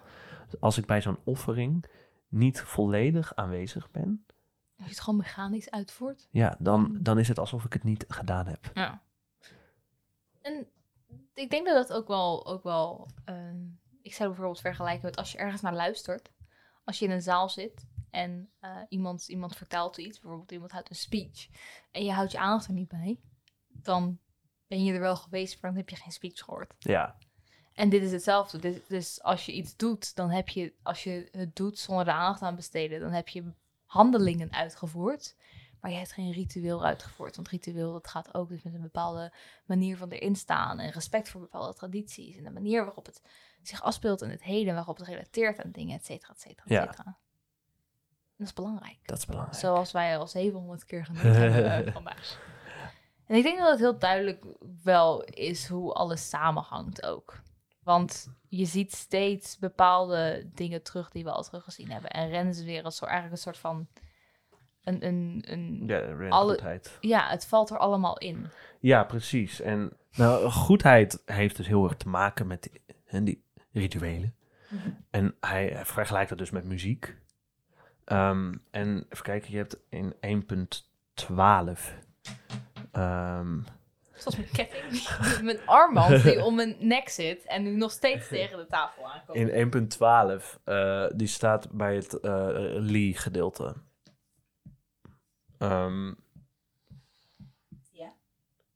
Zegt hij, when it comes to the practice of ritual, it is harmonious ease that is to be valued. Dus als het komt bij de practice, de praktijk, het uitvoeren van de rituelen, dan is dus een harmonieus gemak wat belangrijk is, wat waardevol is. En it is precisely such harmony that makes the way of the former kings so beautiful. Het is precies zo'n harmonie die de weg van de vroegere koningen zo mooi maakt. En dan kom je weer dus met rigide ergens in zitten en dat soort dingen. Nee, hij zegt je moet een soort harmonie hebben. Ja. Het moet harmonieus vloeien eigenlijk. En dat is dus, dat heeft dus heel veel te maken met het goede. Want hij zegt, waar we het net over hadden, een man die niet goed is, wat heeft hij met rituelen te maken? En een man die niet goed is, wat heeft hij met muziek te maken? Helemaal niks. Nee. Maar wat komt eerst? De goede man of aan de rituelen houden? Ik denk eerst, als je je niet aan de rituelen houdt, dan ben je geen goede man. Nee. En als je je wel aan de rituelen houdt en muziek, dan kan je een goede man zijn. Dus het is een van de noodzakelijke mogelijkheidsvoorwaarden, necessary and sufficient. Het is een van de necessary conditions. Dat is weer een ding. Maar het is een van de dingen die aanwezig moet zijn, wil je een goede man kunnen zijn. Wil je een gentleman kunnen zijn. Een heer. Een heer. Ja. Kut woord. Ja, dus het is niet alleen de rituelen, maar je moet dus de rituelen op een harmonieuze gemak. Het gaat om de manier waarop je ze uitvoert. En het gaat precies om de manier waarop je ze uitvoert. Niet alleen van buitenaf waarneembaar manier, maar ook mentale houding en de manier waarop je erop ingesteld bent. Ja. En de dingen die je ermee kan doen. En dat wijst weer terug naar dat sympathiek begrip. Ja, Het feit dat je het toe kan passen. ja, heel erg. En dat je het dus weer naar dat denken en leren van dat je erover nadenkt en dat je het geleerd hebt. Namelijk, want als je dat niet gedaan zou hebben, dan zou je het niet op deze manier toe kunnen passen. En dan zou je het niet alleen in je hoofd zitten. Je moet erover nadenken, maar je moet er niet alleen over nadenken. Je moet er ook leren wat het betekent. En als je dat allebei hebt, dan kan je begrijpen hoe het werkt in deze wereld. En dan kan je de rituelen op de goede manier uitvoeren. Ja, precies. En dan kan je een goede man zijn. Ja, Of ja. een heer zijn. Ja, een heer zijn. En hij heeft het over 6.22, vond ik wel een goeie. Fan Chi vroeg over wijsheid. En de meester zei... Beide aan. Working to ensure social harmony among the common people. Respecting ghosts and spirits while keeping them at a distance. This might be called wisdom.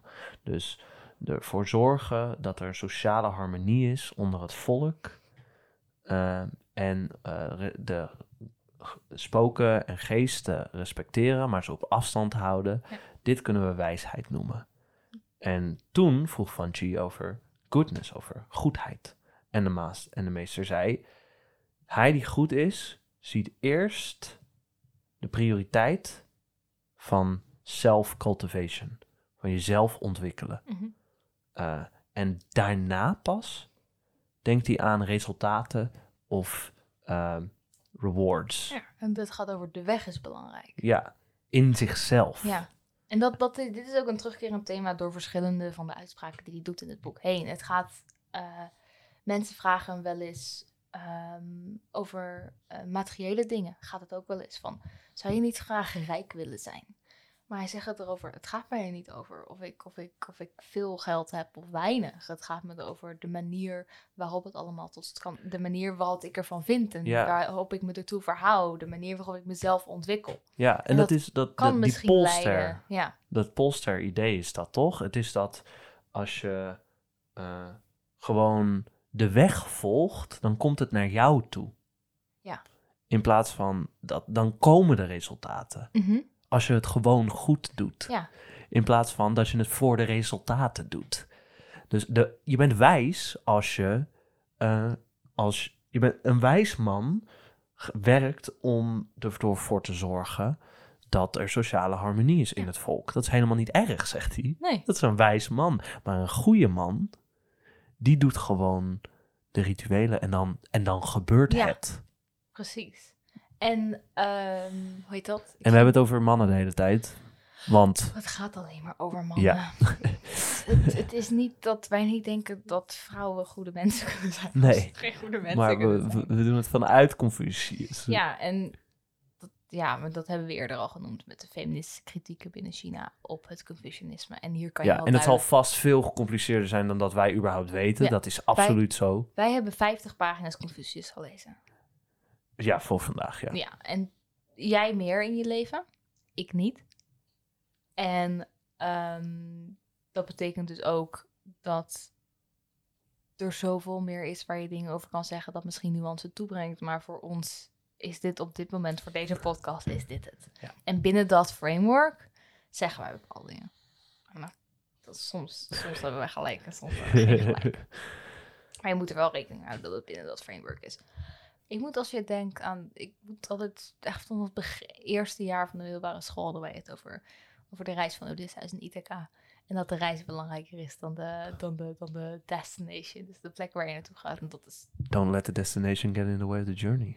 Dat zit zo vaak. Komt het gewoon terug in filosofie. Dus komt hier weer terug. Ja. Dit is minder oud dan de Odyssey. Echt? Ja, volgens mij is het echt 800 voor Christus. Oh, jeez. Het was eerst een mondeling verhaal. En het later is het opgeschreven.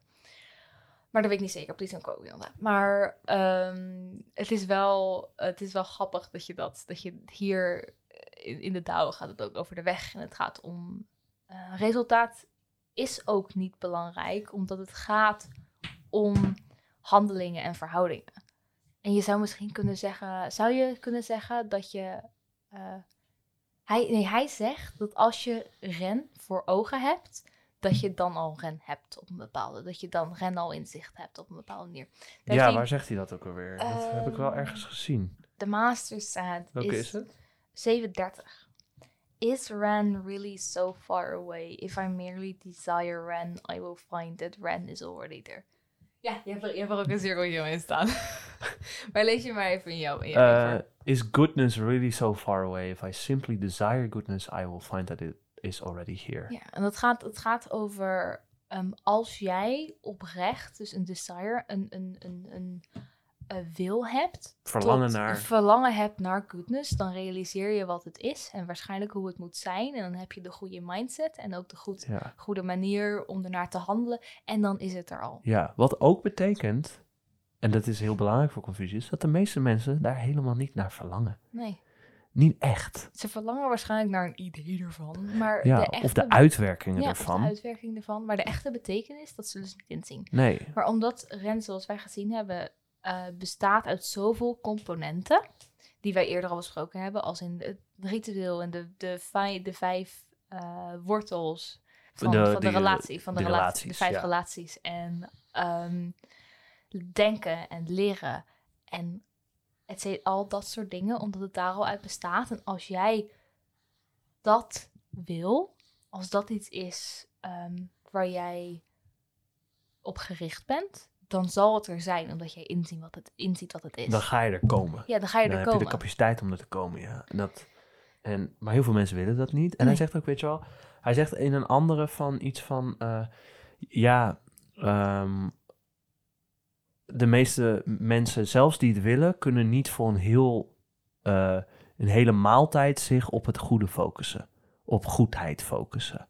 Zoiets zegt hij op een gegeven moment van, je moet altijd bezig zijn, altijd goedheid in zicht houden. Ja. In alles wat je doet. En dat is fucking moeilijk, zegt hij ook. Zelfs Jan Hui kon het maar voor 3 dagen achter elkaar. En dat was al tering lang. En hij is onze favoriete te vroeg overleden. Ja, bless his heart. Ja, maar dat is ook zo. Want als je denkt aan de praktische implicaties van het feit dat je zowel voor ritueel, dat je zowel de mindset ervoor moet hebben als de handelingen ervoor. Je moet er continu op gefocust zijn. En als je dat niet meer bent, dan mis je een klein deel ervan en dan ben je weg. Ja. En is Ren dan ook niet, is goodness of goedheid of hoe we het ook willen noemen, is dat dan ook niet per se een plek die je op een gegeven moment bereikt, maar het is gewoon iets wat je doet. Iets waar je tijdelijk bent en waar je misschien weer niet meer helemaal bent. Ja, want het uitzicht in wat je doet. Het is, je kan, volgens mij kan je niet goed zijn op een top. Ja, ja. Ik wilde zeggen goed zijn op het topje van de berg ergens in je eentje. Ja, voor 3 dagen. Want daar heeft hij het ook over. Je bent goed in relaties met anderen. Ja. In die dingen. Want even kijken, hij heeft op een gegeven moment komt hij die mensen tegen, right? Komt zoveel mensen tegen. Ja, hij komt die man, hij zit daar bij die brug of bij zo. Bij die brug. Dat is een heel lang verhaal. Van dat hij de doorwaadbare plaats zoekt. Oh ja, hier. Dat is een lang verhaal inderdaad. Welke is het? En dus op een gegeven moment, dus dat zijn slimme mensen. Dat is 1806. Geleerde mensen ook. Ja, dat zijn geleerde mensen die tegenkomt onderweg. Die zichzelf hebben afgezonderd van de maatschappij. Die primitieve technologie gebruiken. To avoid public service. Ja, zodat ze niet iets voor de maatschappij hoeven te doen. Ja. Want die zeggen, die mensen die zich hebben afgezonderd, the whole world is as if engulfed in a great flood. And who can change it? Ja.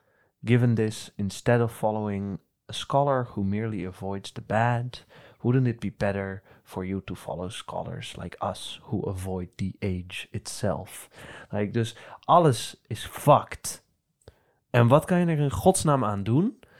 En die mensen die zich hebben afgezonderd, die zeggen tegen Confucius leerlingen van Confucius ontloopt gewoon de slechte mensen in de age. Wij ontlopen de age. Ja. Wij ontlopen deze hele fucked up tijd. En ja, Confucius die heeft daar niet zo... Confucius is van deze mensen zijn niet goed, want die zonderen zich af en die zorgen ervoor dat in plaats van dat ze kunnen helpen met het creëren of zijn van zo'n poster waar mensen zich op kunnen richten, zij halen al dat uit de maatschappij en zorgen dat er geen verandering kan komen door hun. Ja. En hij zegt ook zo van... The gentleman takes office in order to do what's right, even though he knows that the way will never fully be put into practice. Dus de vraag van die mensen is van die geleerden die zich afzonderen is, maar het is zo erg en zo groot. Wij kunnen het nooit helemaal veranderen, dus we doen niks. En Confucius zegt, maar wat je juist moet doen, is erkennen dat je misschien niet alles kan veranderen, maar dat je wel verandering toe kan brengen. Ja. En dat je daarmee moet helpen. Het gaat nooit helemaal goed. Nee. Maar dat betekent niet dat je het niet moet proberen. Ja. Want als je het niet probeert, dan gaat het wel helemaal fout. Ja, precies. Het gaat nooit helemaal goed, maar het gaat heel makkelijk helemaal fout. Ja. Maar hier... Hij heeft het over ook allemaal verschillende mensen die zich afgezonderd hebben. Over... bijvoorbeeld, they lived in seclusion and freely spoke their minds, remained perfectly pure in person and judged perfectly when it was time to resign from office. Dus mensen die gewoon een soort van zich helemaal afzonderen en op de perfecte manier alles kunnen gewoon zitten. Maar dat is ook gewoon omdat ze alle moeilijke dingen een soort van uit de weg gingen. Ja. En hij zegt, I, however, am different from all of them, in that I have no preconceived idea concerning what's permissible and what's not. Ik ben anders dan deze mensen, omdat ik geen vooraf vastgesteld idee heb van wat kan en wat niet kan. Het is situatieafhankelijk. Het is niet de manier waarop hij leeft zijn leven niet naar een collectie strikte regels die kosten wat het kost volgt, maar aan de hand van sympathiek begrip en al die andere dingen waar we het de hele tijd over hebben gehad, kan hij zich aanpassen en toepassen en meegaan met de stroom en soms wat anders doen en zien wat de situatie ervan vraagt en daarnaar handelen. En dat betekent niet dat hij één idee heeft van hoe de perfecte manier is waarop dit toepasbaar is in de wereld, omdat hij ook niet is. Denkt hij waarschijnlijk, dat zegt hij niet expliciet. Maar omdat hij niet is, interpreteer ik het. Kan je dat laatst nog een keer zeggen? Oh, dat hij niet één specifieke regel heeft van hoe hij moet leven. Nee, ja. Omdat hij niet denkt dat hij er is. Nee, ja, mee eens. Omdat dat situatieafhankelijk is. Omdat je moet blijven nadenken. Ja, precies. Elke situatie is anders. Het is een hele praktische... Heel praktisch. Ja, sowieso. Ik denk dat we veel van de belangrijke dingen gehad hebben. Yes. Ik denk wel dat het... de namen? Even kijken, ja, rectifying of names kunnen we nog wel even doen. Ik snap hem niet perfect, maar... Ja, oké. Dan doen we rectification of names. Als jij hem ook niet snapt, dan gaan we die sowieso doen. Want dat is wel belangrijk om te weten. Ja, we blijven een leesclubje natuurlijk. Dus, een ander heel belangrijk ding in Confucianisme is wat ze noemen Zhengming. De rectification of names, het rechtzetten van namen. Hoe je dingen noemt, je moet dingen op de juiste manier benoemen.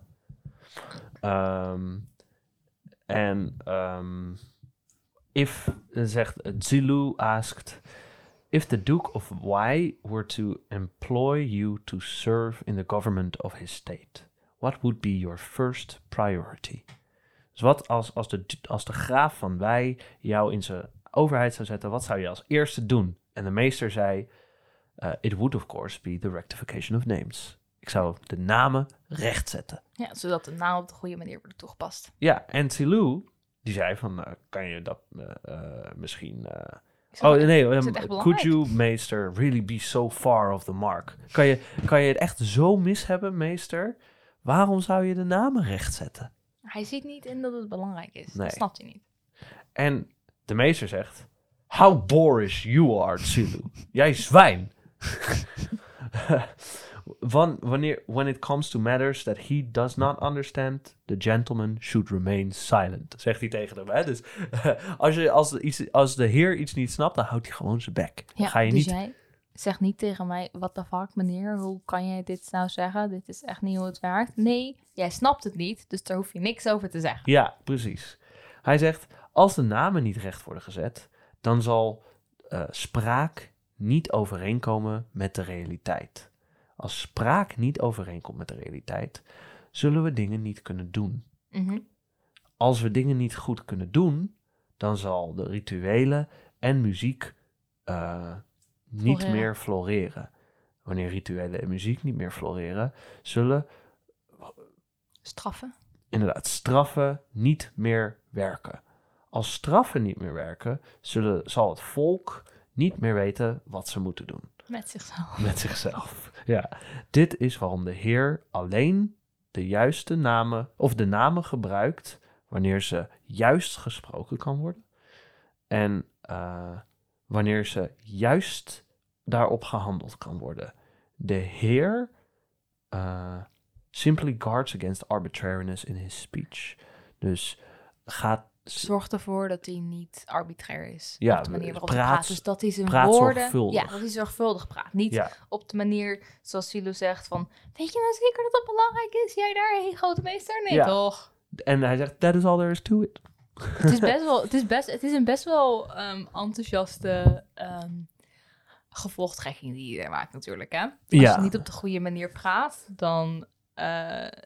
Uiteindelijk is het chaos. Ja, dan wordt het chaos. Ik snap vooral als het rituelen en muziek niet meer zullen floreren, dan zullen straffen niet meer werken. Die gevolgtrekking vind ik ingewikkeld. Oké. Zou ik hem vanaf het begin doen? Nee. Of alleen die? Nou, doe maar vanaf het begin. Oké, want als de namen niet rechtgezet worden, dan zal de spraak dus niet overeenkomen met de realiteit. Ja. Dat kunnen we, als je de foute namen gebruikt voor dingen, dan komt spraak niet overeen met de realiteit. Als spraak niet overeenkomt met de realiteit, dan kunnen we dingen helemaal niet doen die we willen, zegt hij. Nee. Dus als jij zegt, mag die bal en je geeft me een glas, dan kunnen we niks meer. Of als we het verkeerde goed noemen, dan kunnen we ons niet meer goed gedragen. Ook inderdaad. Ja, dus we moeten de dingen juist benoemen. Nou, als we geen dingen meer kunnen doen, dan kunnen we ook de rituelen en geen muziek meer doen. Want dat zijn dingen die dingen. Ja, precies. En dan, dit stukje vond jij dan een lastige gevolgtrekking? Wanneer de rituelen en muziek niet meer floreren, dan zullen straffen de mark missen. Dan zullen straffen niet meer werken. Dat vind je een moeilijke? Nou, ik snap niet. Misschien, ik snap bijvoorbeeld wel misschien als we dingen niet meer kunnen doen, zullen straffen niet meer werken, sure. Maar waarom gaan we van rituelen naar straffen? Omdat als je de rituelen, die laten je zien welke straffen je wanneer moet opleggen. Oké. Right? Ja. Maar in een goede maatschappij leggen we geen straffen op. Want mensen schamen zich gewoon zodanig als ze iets fout doen. Ja, maar daar zijn we niet, denk ik. Want als we foute namen gebruiken, dan kunnen we zeker niet.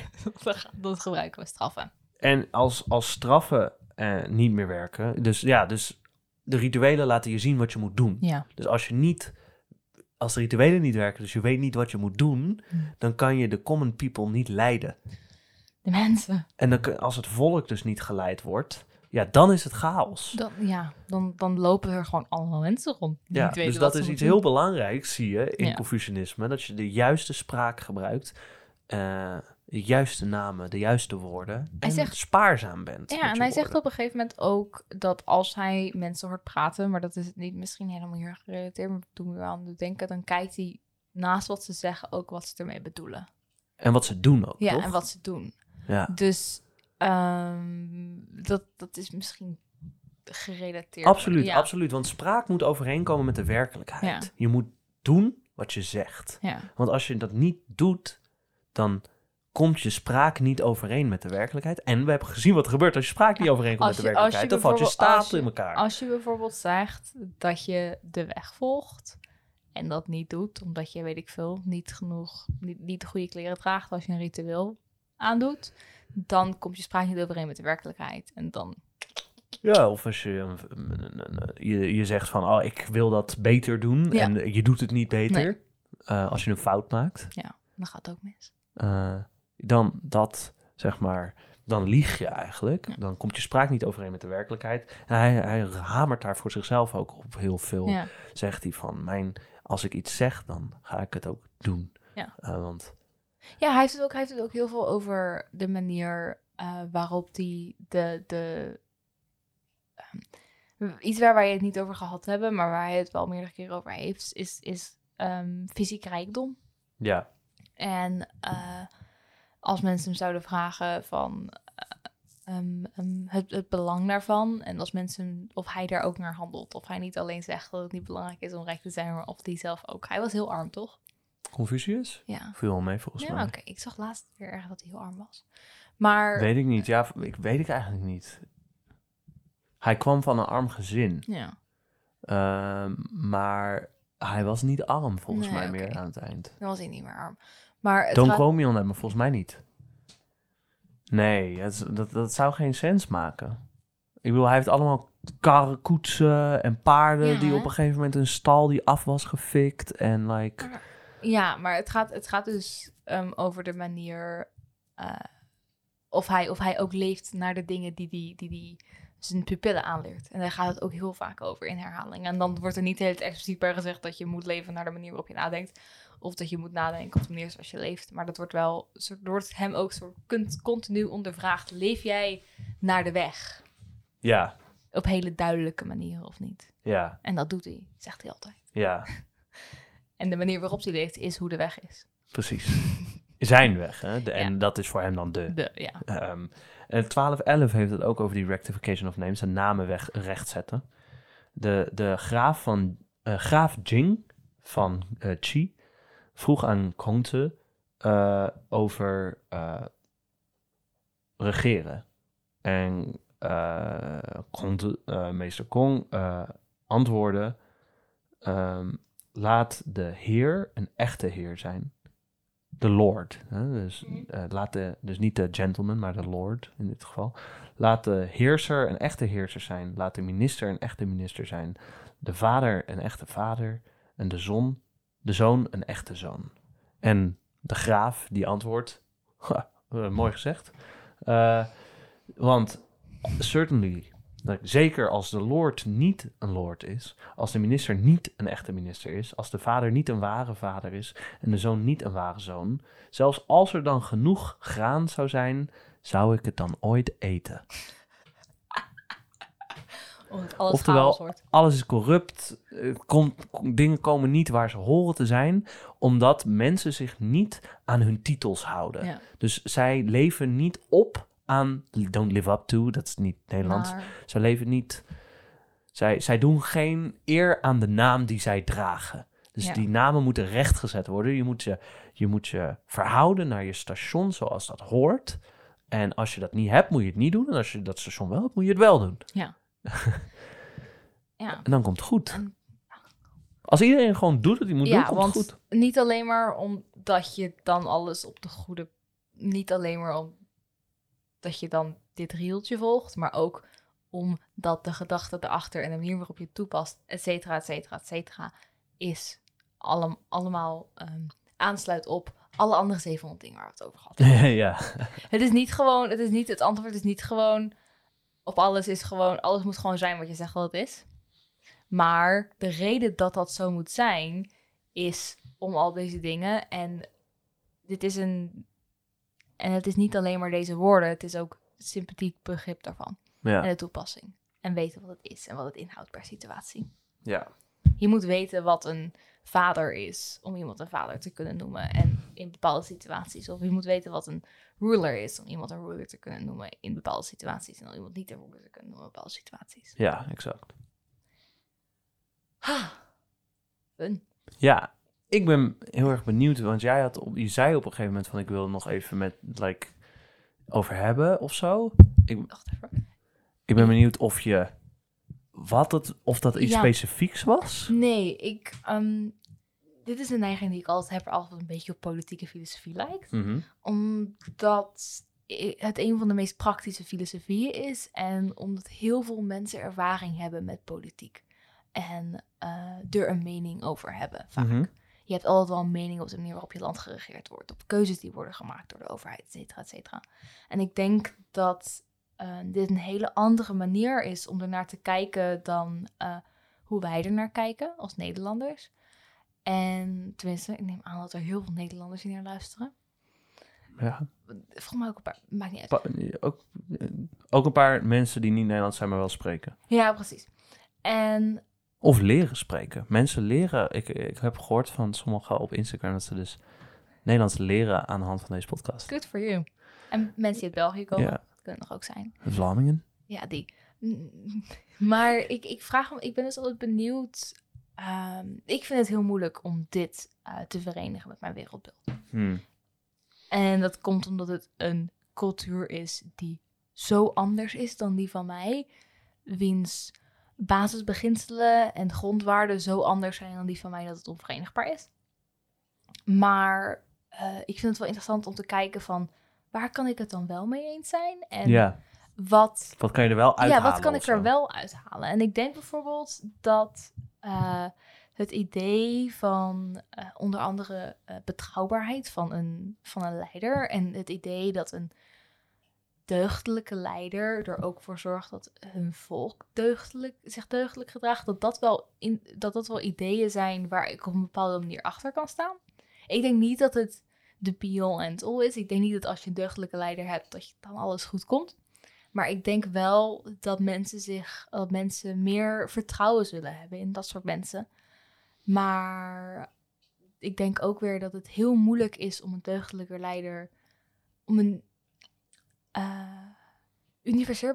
mening te hebben over wat deugdelijk is binnen een volk waar iedereen het over eens is. Ja. En ik denk dat dat heel ingewikkeld maakt. Want zelfs in klassiek China waren ze het ook niet allemaal over eens, right? Want Zhuangzi die was hier helemaal niet mee eens. En Confucius vond als hij geleefd had, vond hij hem ook een lul. Ja, maar Confucius, zijn filosofie gaat er wel van uit dat er een soort van een universele deugdzaamheid is waar mensen zich op zullen richten.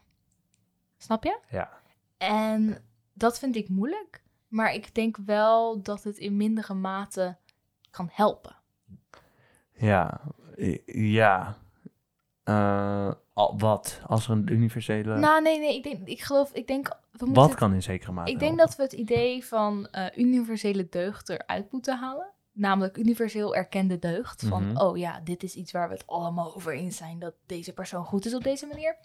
Maar ik denk wel dat een persoon die gezien wordt als deugdelijk meer dat wel is waar mensen zich op richten. Ik denk wel dat als je kijkt naar ons politieke landschap, dat mensen zich wel vaak dat stemgedrag overeenkomt met wat zij denken dat deugdelijk is. Ja. Of de manier waarop je je moet gedragen. Ik denk gewoon dat wij zodanig gefragmenteerd zijn als samenleving dat het uit elkaar valt. Maar ik denk wel dat het een manier is waarop je naar leiders kan kijken. Ik denk het ook. En ik geef nu bijvoorbeeld les, sinds kort, op een middelbare school. En ik denk dat in zo'n relatie zoiets wel heel erg naar voren kan komen, zeg maar. Dat als je op een kleinere schaal, dat een leraar die voor de klas staat zo'n ongelooflijke invloed heeft op hoe die les verloopt. En dat als je inderdaad, denk ik, deugdelijk, whatever that may be, maar voor de klas staat, dat leerlingen dat tot op een zekere hoogte over zullen nemen. Ja. Ik denk dat wel. Ja, maar ik denk natuurlijk wel dat het bijvoorbeeld in ouder-kindrelaties ingewikkeld is. Omdat de vraag natuurlijk altijd is van wie leert de deugd aan? De deugd komt waarschijnlijk van de ouder naar de kinderen. En dat reflecteert zich terug. En dan komt de maatschappij erbij en dan verandert het een beetje, et cetera, et cetera. Maar ik denk wel dat dit wel respect voor autoriteit is op basis van het zien van deugdelijke aspecten in iemand, denk ik. En ik denk dat wij het heel erg geabstraheerd hebben dan Confucianisme als we dit aangehouden. Omdat we zoveel essentiële onderdelen weg hebben gehaald. Namelijk de universaliseerbaarheid van de deugd onder andere. Maar ik denk wel dat dit voor ons in onze maatschappij een van de dingen is die we eruit kunnen halen. Die in onze maatschappij van toepassing zijn. Goed voorbeeld doet volgen. Ja. En ik denk niet dat er ik geloof dat iets een goed voorbeeld is. En ik zou willen dat iedereen erin gelooft. En ik denk dat iedereen erin zou moeten geloven. Maar ik denk niet... Ik geloof zelf niet in een universaliseerbare deugd. Ik denk gewoon dat ik gelijk heb. Ja. Maar... Wat vind jij van het hele traditie? Ik ben daar... Want dat is natuurlijk zo'n kernding in alles. Hier is het probleem. Ik vind traditie geen fan van. Maar ik denk dat wij heel blind zijn voor heel veel tradities in onze eigen cultuur die wij volgen. Ik denk dat wij natuurlijk wel kunnen zeggen... wij zijn progressief en wij zijn anti-establishment of zo. En wij zijn het niet eens met allemaal dingen die onze ouders wel dachten. En wij kunnen zien op de manier waarop het systeem in traditionele waarden hangt die niet noodzakelijk waar zijn. Maar wij hangen in zoveel dingen, hangen wij alsnog vast. Ja, en dat is allemaal bij ons impliciet, right? Ja. Hoe hij het doet met al die rituelen is al die impliciete dingen expliciet maken. En daardoor is het voor ons denk ik ook moeilijker om ons erin te verplaatsen. Omdat wij als buitenstaander naar deze cultuur kijken met al die traditionele waarden die niet overeenkomen met die van ons. Ja, ik denk dat het idee van traditie helemaal niet zo heel verkeerd is. Ligt er natuurlijk aan. Ik bedoel, van heel veel tradities ben ik geen fan. Laten we dat voor opstellen. En ik denk dat voor ons misschien een probleem van tradities ook is dat het een retoriek is die gebruikt wordt met politieke kampen waar wij het helemaal niet mee eens zijn. Ja, precies. Maar het feit is nou eenmaal dat je ergens vandaan komt, of dat je uit een familie komt, of opgegroeid bent in een... Als je opgegroeid bent, ben je opgegroeid in een omgeving. Ja. En in die omgeving waren er mensen voor jou die dingen op een bepaalde manier deden. En dat heeft een effect ook op hoe jij dingen doet. Ja. En het is je goed om te beseffen wat die dingen zijn, denk ik. Om dan te kijken. Die te kunnen, dus de traditie leren, om het dan te kunnen aan te passen. Want je zit erin. Ja, je moet denken over de traditie en leren over de traditie. Je moet denken over wat je doet, leren over de traditie in de traditie van de traditie, welke voorzet je ook wil gebruiken. En dan kan je het toepassen op een bewuste manier. Precies. Want wij gebruiken traditie heel onbewust. Ja, en dan, ik maakte voor de aflevering de grap dat Confucius de Jordan B. Peterson van Oud-China was. Peterson, echt een oer-conservatieve man, die heel erg met die traditie en oude dingen bezig is. Man-vrouw relaties. Ja, man-vrouw relaties en dat soort dingen. En helemaal naar op heel veel punten.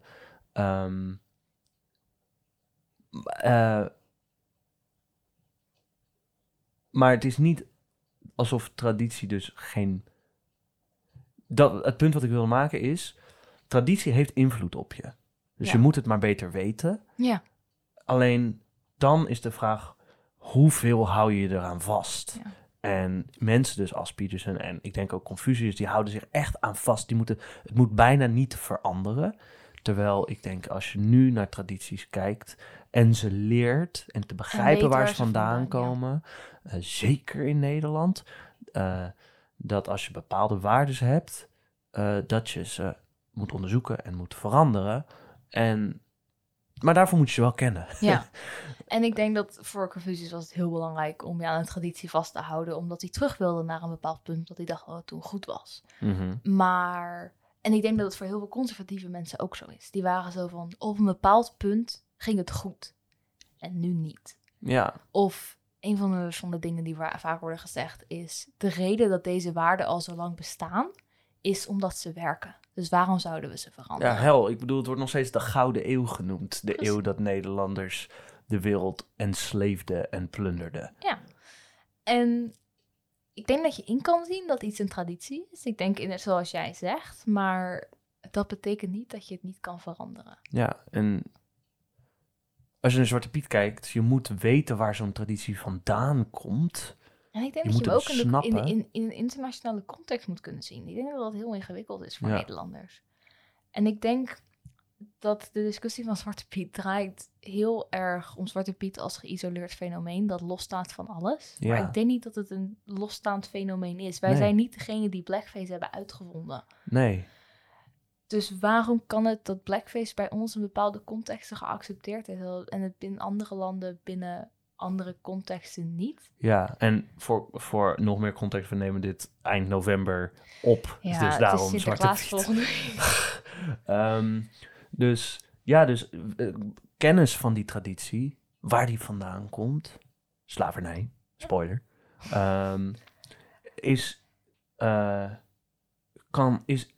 bewapent je wel om hem dan te veranderen, omdat je weet wat er mis mee is.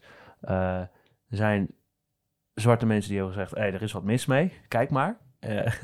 Mensen wilden het niet horen, maar het is zo. En dus ja, en andere tradities hetzelfde. Je hebt nou eenmaal tradities. Ja. Ook gewoon in je familie, hoe je dingen doet, weet je wel. Onze waarden zijn christelijke veel van onze waarden komen uit een christelijk deugdethisch perspectief. Deugdethiek van, er zijn bepaalde deugden dus waar we en dan naar ook moeten nog, leven. En die van ons hebben... Calvinistisch vaak, weet je wel. Je moet gewoon doorwerken. Waarom werken Nederlanders zo hard? Omdat Calvin op een gegeven moment dacht, als je hard werkt, dan kom je misschien de hemel in. Het zou wel leuk zijn. Ik zou niet de hemel in willen, maar dat is weer een heel ander verhaal.